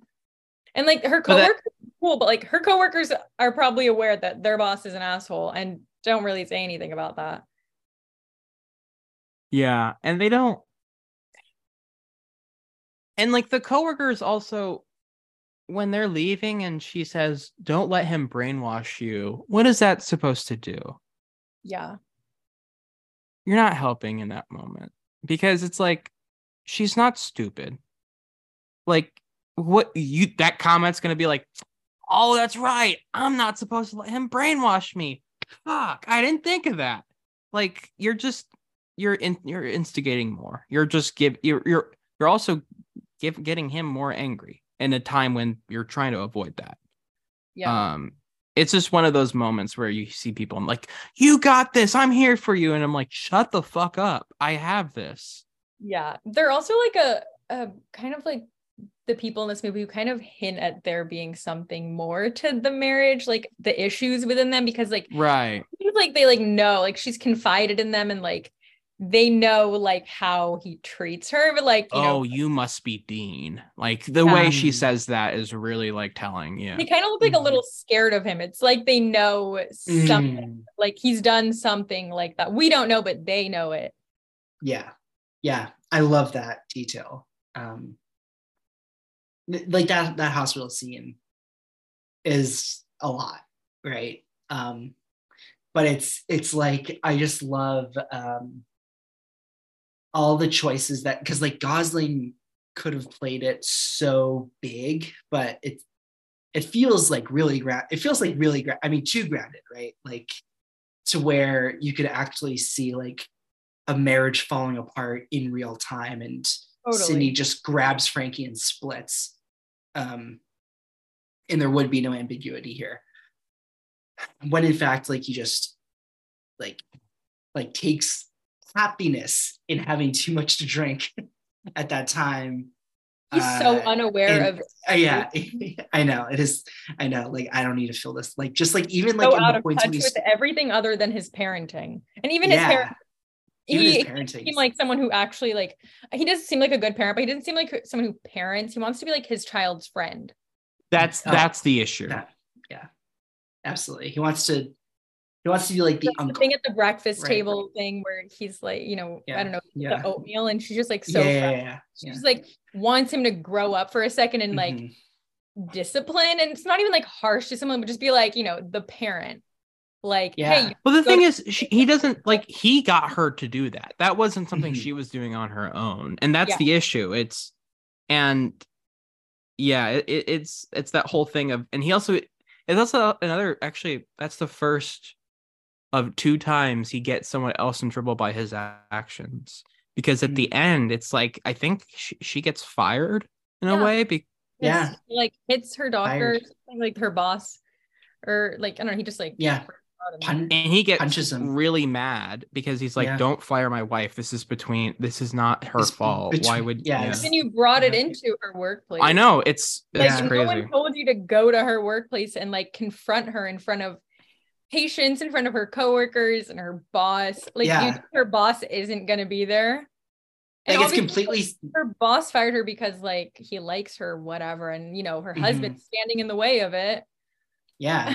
And it's like completely self-inflicted because she didn't need confrontation or there were no issues. It was like Cindy told Dean that she was on call at the hospital. It was like he should not be surprised that she left him at the motel and he was just drunk. Like that was all that needed to set off that spark. He seemed like out of control. Yeah. No, he was unhinged. He really wanted to like control whether or not she was at work. Like when their conversation is actually finished. Exactly. But it's so scary. Like even in the points when Dean is quiet, like when he said, "I don't need to fill out the form" or something, like even that's like pretty menacing. Or like when he closes the door, like in the louder moments, like it's like it's pretty, it's a really like like arresting scene. But Ryan Gosling's really good. Yeah. Especially. Yeah, he's great in this. I don't like what his future holds. I know that sounds harsh. Or Dean or Gosling? Gosling. Oh, Okay. Dean, he'll probably Awesome. kill himself. But Gosling, I don't know, man. Like, we've talked about Gosling plenty of times, and obviously one of the best runs of any actor, I think, this decade. But like currently, yeah, like it's dire. But has Barbie this summer? Barbie. Other than Barbie, Barbie's good. Barbie. That's gonna be great. But then he'll do Gray Man 2 and fucking the David Leitch movie and maybe Wolfman's good, but it's the David Leitch movie. He has that other movie called like The Actor. I don't know who's directing that. The Stuntman. I don't know. It's like the one. That is that the one that's being produced or like distributed by Neon? I don't know. He has a lot of crap. Let's see. I feel like now he's like circling on a lot of things, but it's the like Fall Guy. Neon Land, the actor starring Ryan Gosling. But that was like years ago. Yeah. Doesn't look like that's happening. No, the Fall Guy is the David Leitch movie. Is it? Yeah. Okay. And like it has a good cast, but it's just like I don't want to fucking. Yeah, it's really telling. He goes from Blade Runner in 2049, First Man, to The Gray Man. Yeah, took a big gap. Yeah. He needed a paycheck. It's funny that he needed a paycheck after such a long gap. Like you would think it was, I don't know, like did he maybe the royalties ran out? I don't know how that shit works. Yeah, I know, seriously. It makes very little sense why he isn't in Best Actor at the Academy Awards for this, especially because the film's only nomination is Michelle Williams. Who should have won? Sorry, Natalie Portman. No, you're absolutely correct. Black Swan, but like in a perfect world. If we can do like that Best Actress, it's a great year, that was like one of the, I think probably the only year where I've seen almost like every single one. I think I'm there with you. Hang on. How many? Isn't like Annette Bening? It's Annette Bening, Kids All Right, Blue Valentine, Michelle Williams, Natalie Portman, as you say, Rabbit Hole, Nicole Kidman. Yeah, that was so good. Jennifer Lawrence for Winter. And Jennifer Lawrence, Winter's Bone. Those are all a really good year. Yeah. Like I know that it was Colin Firth's moment, but it's like not getting both of them in. It's so interesting. Like, did this movie make money? Let's go. It was like a traditional like Oscar push, like end of the year. But it had an NC-17 rating before. I was just about to get against that. That's like the NC-17 controversy. I think I think it killed like any Oscar chance. I'm pretty sure. Because it killed Michael Fassbender's For Shame. Oh, for sure. Yeah. Like that was another example. I think he got like the Golden Globe and then he was like snubbed for the Oscar, which but yeah, no, it's Michael Fassbender stan and as a Shame stan. No, Shame rocks and he's great in it. But I think the NC-17 heard this movie. It made money, like it only has a very low budget and it was like had like a small theatrical run. But for those that don't know, it was that first sex scene between Cindy and Dean that got the NC-17 rating. And I mean, you know, a jump scare at first with this film, but it was, you know, Harvey Weinstein that got the rating appealed. Right. To get a larger distribution. Which is, you know, the only thing he's ever done in society. Yeah. But yeah, I think you're right that it's like it hurt the box office, but it also makes no sense. I don't understand. Yeah, I know. No, it's such a. Don't rated R movies have full on dick in it? Like just a flop and penis? Well, you know, Ryan Gosling like wrote this whole thing that was like contributed to him being like a feminist icon of the 2010s when that was like a thing, and he like defended the movie and like the scene and was like, you know, it's sexist like for you to say like that women can't like receive pleasure, blah blah blah. Stuff like that. I don't read it, so I'm paraphrasing. This is what Olivia Wilde wanted, but don't worry. But it's Blue Valentine walked, so don't worry. So Don't Worry Darling could run. Could be a hit. Yeah. Was it really just NC-17 because he ate her out for like a minute longer than usually? Closed. It's exactly right. Yes. The Don't Worry Darling one was longer too. Yeah. There were like way more like graphic in terms of like their faces, their reaction. Yeah. Like in Blue Valentine, they're like all kind of covered up, like. Yeah. But whatever. Olivia Wilde, respect your elders. Respect where you came from. Respect the people who laid the groundwork. Yeah, I mean it's weird that it happened. It probably hurt. I don't know if it hurt Ryan Gosling's Oscar chances, but it's still strange to me why you just don't put them both in. Yeah. I think it's I don't know, but this is the was only Michelle nominated for anything before that? Brokeback Mountain. Brokeback Mountain, yeah, that's right. And then the next Oscars, she was Marilyn Monroe, and she was and then Manchester by the Sea. Manchester by the Sea, and then The Fabelmans. Loves being like in a depressing marriage. Because I was gonna say maybe because Nelson was nominated for, or not Nelson, Jesus Christ, I'm sorry, that's my. He was nominated for half Nelson beforehand. They wanted a first timer. But if Michelle's, but I don't know. Yeah, I see what you mean. That's, yeah.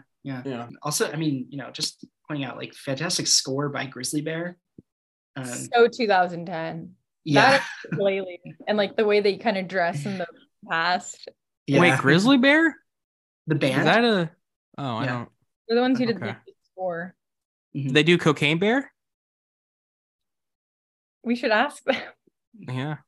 They can do the score for my upcoming movie, Bear Assassin. Bear Assassin. Yeah. Bear Complete Assassin. The trilogy. Yeah. It's like a bear with a gun and like a suit on. You got it. Yeah. You got it.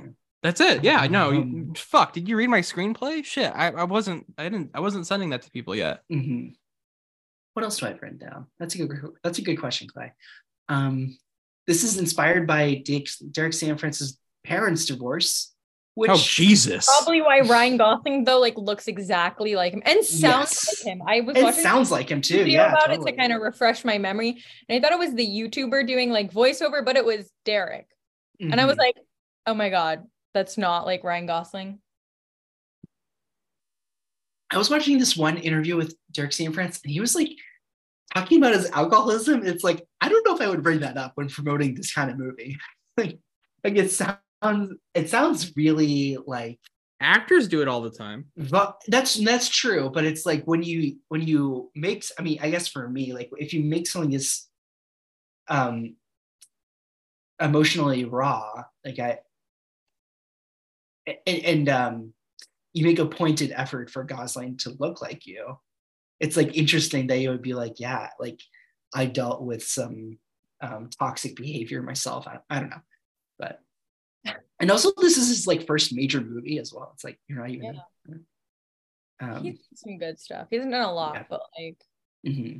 Yeah, I'm not really familiar with any of his work before this. You will. I feel like you really like once we cover Place Beyond the Pines, you'll do that good. one. I remember being so. Oh wait, you didn't watch it? Have you seen it? I don't want to spoil. I've seen it. Yeah. Okay, never mind. I'm not gonna spoil because then it's gonna like ruin the movie. Yeah.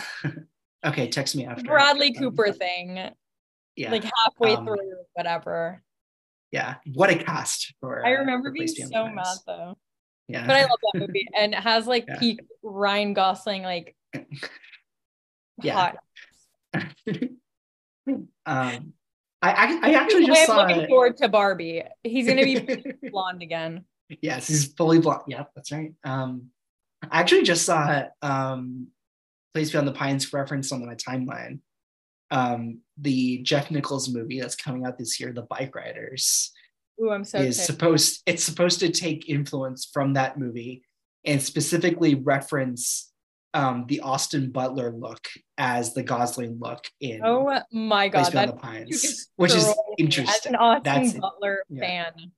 Yeah. That's gonna destroy me. Gosling walks so Austin Butler could run. Austin Butler, respect your algebra. I know. Michelle Williams kept the wedding ring as a souvenir, and then we haven't mentioned the moment yet that Gosling like throws it and do you think he finds it? I couldn't tell. No, I think he does, because like these are working class people and they need to like pawn it if it's real gold. Yeah, that's funny. Well, I mean, like also Dean is really drunk, and I think maybe he goes back for it. I think he like does. when he's sober, but like I'm not in that moment. Like he's like dazed, and she was really like empathetic in that moment. It was surprising. Like she was like trying to help him, and she wasn't. Yeah, that was a really interesting kind of moment exhausted. to me. Yeah, and just didn't feel like. Well, I do think she's still like. She probably doesn't love him anymore, but she just still like she still does like care about him. Yeah.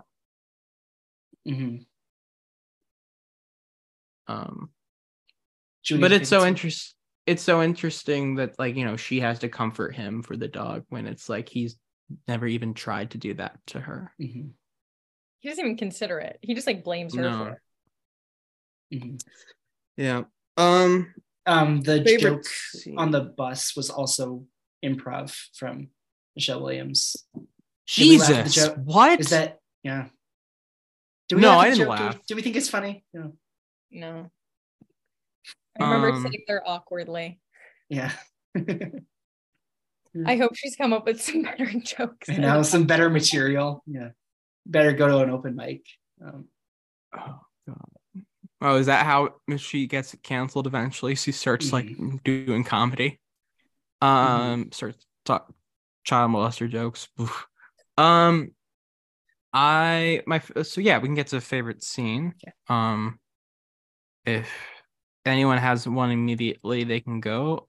Unless not, I can also start. Okay, this is like maybe a basic answer, but it's the one where they're like he's playing the ukulele and singing and she's like dancing. I just think it's a cute moment in a very not cute movie.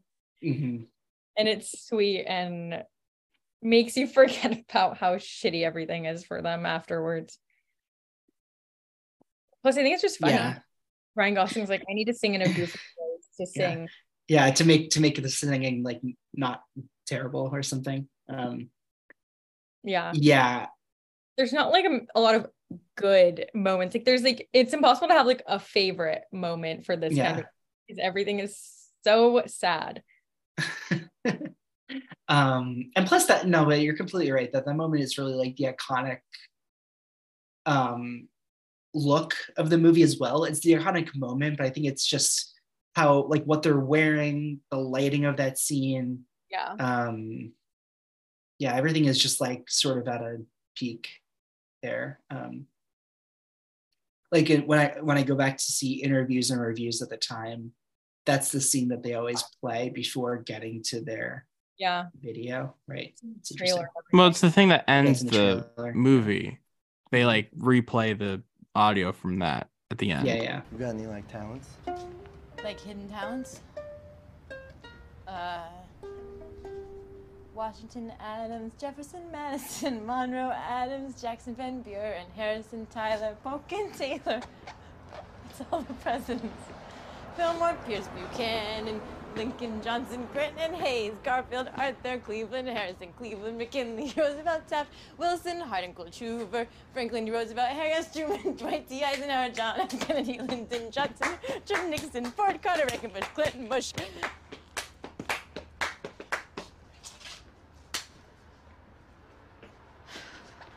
That was rad. Can you dance?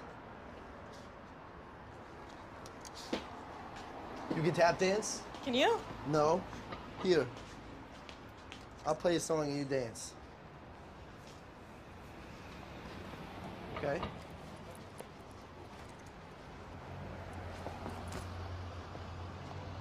Come here. Come here like this. Right here behind the heart, in front of the heart. Okay. I can't really sing. I have to sing goofy in order to sing. Like I have to sing stupid. Okay? Okay.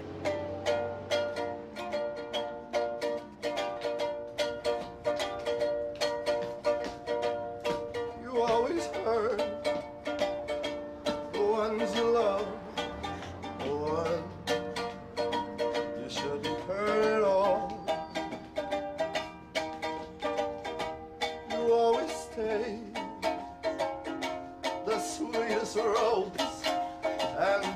shit until the petals fall.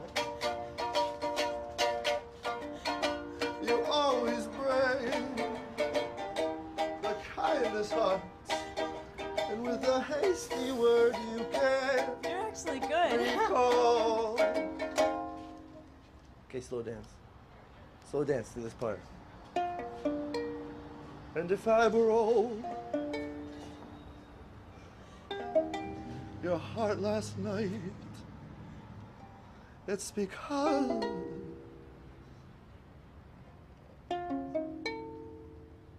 I love you most.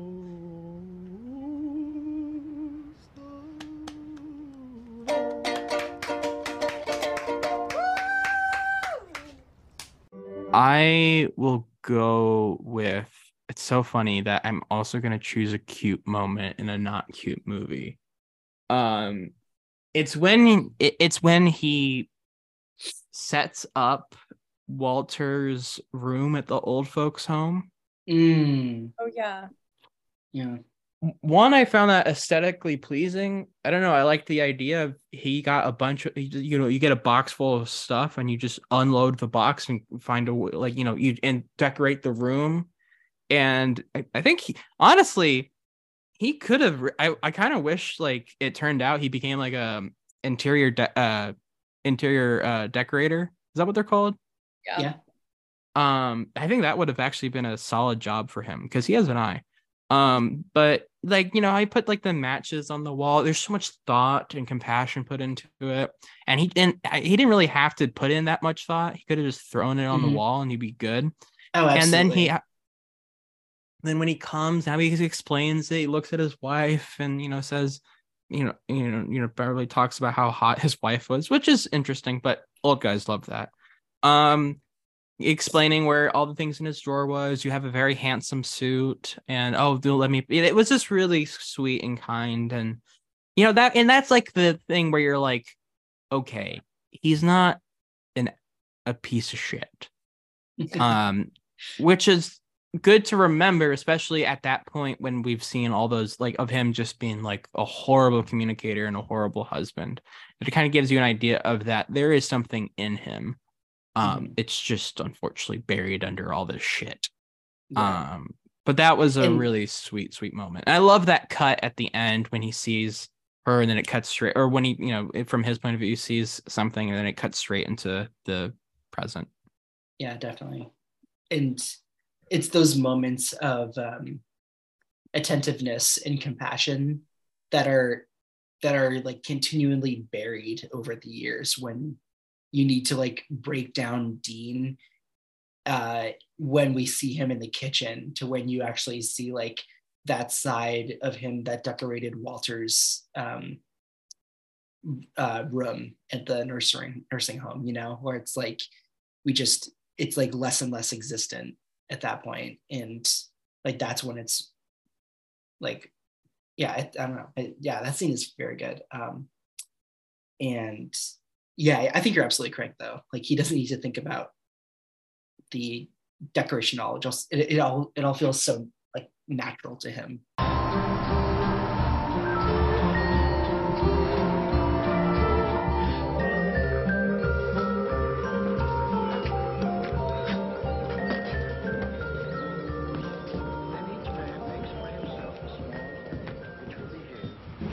Well, it's a small room here. For real. All the stuff's gonna fit in here. It's probably not gonna, so strip the furniture, okay? And as we read the box, you start unpacking and placing, flatten all the cartons and get them out of here. What happens to all the other stuff? It's not a problem.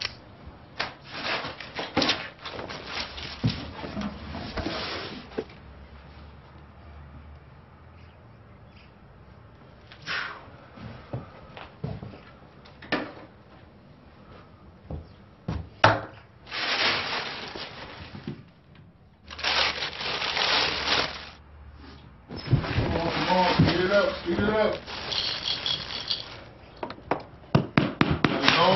Gotta go. I don't understand what you're trying to say. We gotta go. We got another job to do. We gotta go. You ready? Yeah. Let's get out of here, okay? Job's over here. Okay. I'm gonna give you a pay. 100, Damn. 110, and 20 is part of your tip, okay? Let's go. We got a 2-hour ride back to the city. Walter. Okay. Don't be mad. I hung some of your stuff. I hope it's okay.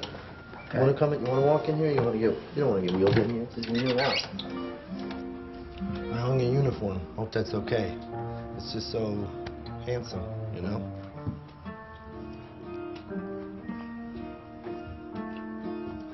I noticed you had a lot of matches, so I stuck them on the wall. If you don't like it, just take them down. It's tape. Do you want to sit down in your chair? Okay. Hey. Here, let me get this. Anyway. You got it? Okay, Walter, I'm gonna get in trouble. I gotta go, but I gotta show you a few things, okay? That's your shoes. See? Ding. Yo. You gotta go, all right? Okay. I'll meet you in the truck. Okay. And he's not the boss of me, by the way. What else? All your stuff's in here. That's your pants, sweaters, shirts. Hey, Walter, is this you? Is this your wife? Is this you and your wife? She's a beautiful woman. Okay. Nice to meet you. Thank you. Good luck here. Okay. I'll see you down the road.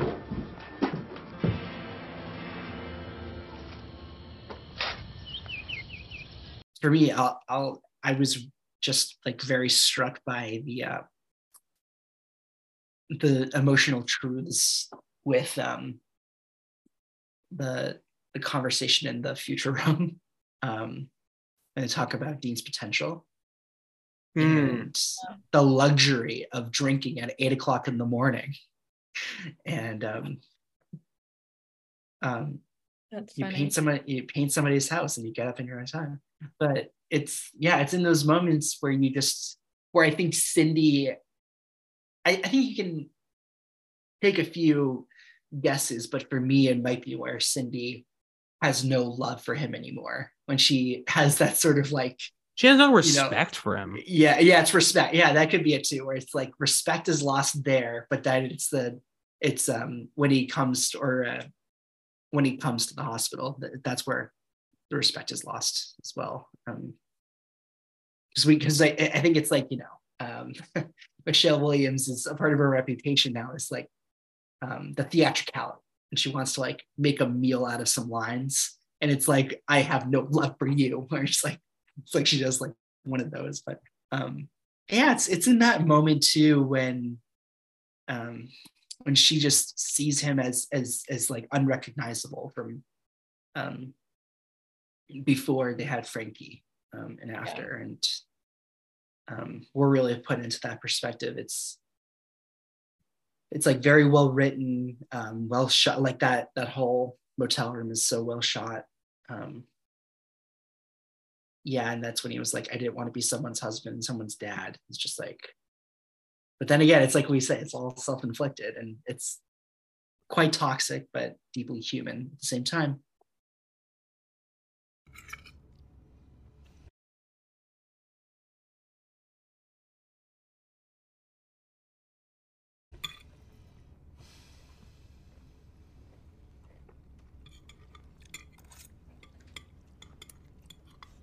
You're not gonna eat that? Why don't you do something? What do you mean? I don't know. What does that mean? Didn't I I don't do know. something? I mean, isn't there something you wanted to do? Is there something you want to do? Like what? I don't know. If you're so good at so many things, you could do anything you wanted to do. You're good at everything that you do. Isn't there something else you want to do? Then what? Then be your husband? To be Frankie's dad? What do you want me to do? What in your like dream scenario of me like doing what I'm good at, what would that be? I don't know. I just mean you're so good at so many things. You can do so many things. You have such capacity. For what? You can sing, you can draw, you can dance. Listen, I didn't want to be somebody's husband, okay? And I didn't want to be somebody's dad. That wasn't my goal in life. Some guys it is. It wasn't mine. But somehow, it was what I wanted. I didn't know that. And that's all I want to do. I don't want to do anything else. That's what I want to do. I work so I can do that. I'd like to see you have a job where you don't have to start drinking at 8 o'clock in the morning to go to it. No, I have a job that I can drink at 8 o'clock in the morning. What a luxury, you know? I get up from work, I have a beer, I go to work, I paint somebody's house, they're excited about it, I come home, I get to be with you. This is the dream. It doesn't ever disappoint you? Why? Why would it disappoint me? I could you have still all do this whatever I potential? could do. So what? Why do you have to fucking make money off your potential? Look, I'm not even saying you have to make What does money off it if potential you miss mean? it. What does even potential mean? What does that mean, potential? Potential for what? To turn it into what? We rarely sit down and have an adult conversation because every time we do, you take what I say and you turn it around into something that I didn't mean. You just twist it. Start blabbing. Blah, blah, blah, blah, blah. If you're not interested in what I have to say, then maybe I just shouldn't say anything. Any other final thoughts before we get out of here? No, this is a fucking bummer, but I was really surprised how much I liked it. Yeah. This is a really special movie in that way. It looks terrific. It moves at a really good pace. I was engaged. It doesn't feel like it drags. Because it's all doing some work, either interior or exterior character work. So yeah, I was pleasantly surprised. This is continuing my thesis that 2010 is a really underrated year in. I thought this came out in 2006 for some reason. I have no idea why. That's really fun. That's funny. I thought it came out in 2011, like the year after. I think it was like December 2010. Like it was borderline 2011. But the Oscar push. Yeah, Oscar push. Yeah, exactly. Jihane, thank you so much for being here once again. Thanks for having me. Yeah, always a great time to have you. If you have anything coming out soon or like out now, this is out in about a month. And if you have anything else in the future, please. I don't know. I'll be at Cannes in May, so yeah, it's exciting. Is this your two? Oh, poor you! You get to go to France. Hey, listen. Yeah, it's my second year. Nice. It's stressful there. Okay, it's nice, but it's stressful when you're. No, I know. Every if you didn't have to work, you'd probably be overjoyed. But right. For sure. Yeah. I'm gonna be so overworked. I think the worst thing is the ticketing process. Yeah, I was gonna say like 7 a.m. and you have like a screening at 8, and you got back. You went to bed at like 4, and then you have to like fight for your life getting one single ticket. Wow, it's crazy they don't handle that for you. I've always been blown away how journalists and critics, people who are there to promote your fucking movie, have to fight tooth and nail to actually see the fucking thing. Mm-hmm. Yeah. I mean, some publicists will like give you a ticket to like other screenings, but like their ticketing website is like so bad. Don't you want people to see these fucking movies? It's so crazy to me. Whatever. Oh, it's crazy. Especially when like the thing is like festivals have yet to figure out how to develop a website link that can like hold enough people. Like it's as if they underestimate how many people they have like calculated will be going. Interesting. It's really weird. Sundance also like broke this year and it was awful. Yeah, that's what I heard. And you would think for somewhere as like this is Cannes. Like this is not some like local festival. I don't know. This is like the most famous festival in the world. Way better. Yeah, true. For the reason of like they don't have as many people. Yeah. Like this is the most famous. Yeah. But yeah, I mean that'll be fun to like, see everything premiere, and I don't think that there's been an announcement yet of what's gonna be there. Looking forward to that. Looking for Barbie. I want to see Greta. Oh yeah, that's speculated or like Yeah. I'm sure there'll be like I can believe that Oppenheimer was gonna be there. Oppenheimer. Yeah. But that is my least, and like out of those two, that's the one I'm anticipating the least. So I don't want it there because I want Oppenheimer in my eyes so badly. That's gonna be like my favorite day of the year. I'm gonna do those on the same day. Totally. Yeah. Are they still doing that? Yeah. Oh my Better God. not change it. I think that why would they change really it? Good way it's great. Both of those movies because like no one's like I'm gonna go see one. Everyone's like I'm gonna have join us to do the other. And now so, and now that Oppenheimer is 3 hours, I need the runtime for Barbie to plan out my day. I think the 6-year-old men are not gonna watch Barbie, but I do think they're gonna watch Oppenheimer. Yeah. Dudes rock. One ticket for both. We love when dudes make like horrible weapons that kill hundreds and millions of people. We love that. Yeah. Thanks, Christopher Nolan. Thanks, Christopher Nolan. I love how it was so funny when there's that news, like, there's one, there's one real explosion. I'm like, there's what now? Oh, yeah. Like, who gave this motherfucker a nuke? And obviously he didn't actually detonate a nuke, but it was just the way it was worded. It's just like, what? Huh? I don't want to put it past him either. Never underestimate that guy. I don't want to underestimate Chris. Now, what will make more money? That I'm curious to see that too. That'll be interesting. Yeah. I can be found on Twitter at Jack A. Draper, and my letterbox is Jack Draper 7. This film is on Canopy and on Tubi currently in the US, which is nice to see that it's available out there. Next episode we have Vox Lux. Good movie. Very intriguing. Good movie. Matt Sapola will be here for that one. This is like, I can't remember a time for an episode that we have coming that I am like I am so eager to see what Clay thinks of this. I am dying to know because so good. It's so good, and I am like, it's kind of, and I know like when Clay doesn't like when I say this, it's kind of about everything. But I'll just I'll say less. When you say that? Well, I don't like when you do a lot of things, so I understand that idea of when Clay doesn't like when I do X. It's true. I don't like when you probably lose track of what things you don't like me doing. It's true. It's true. It's true. It's true. I don't like that either, so that's true. Everyone can follow me at Birds of Clay on Twitter and on Letterboxd. Follow me on Instagram, Mr. Clay Williams. You follow the podcast Twitter account at ETT Pod. Please remember to send us an email at exiting2010s@gmail.com. Rate, review, subscribe. Give us 5 stars on any podcast platform you listen us on to. Greatly appreciate it. Send comment.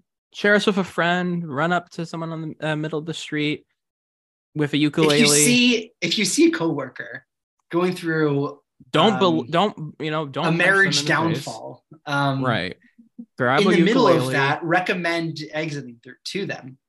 Well, yeah, but when you're doing so, grab a ukulele, swing your hips around, try to do a bad singing voice, and say, hey, go listen to Exiting Through the 2010s. Mm-hmm. They'll cheer them right up. Or if not, call the police. And as always, we'll catch you next time on Exiting Through the 2010s.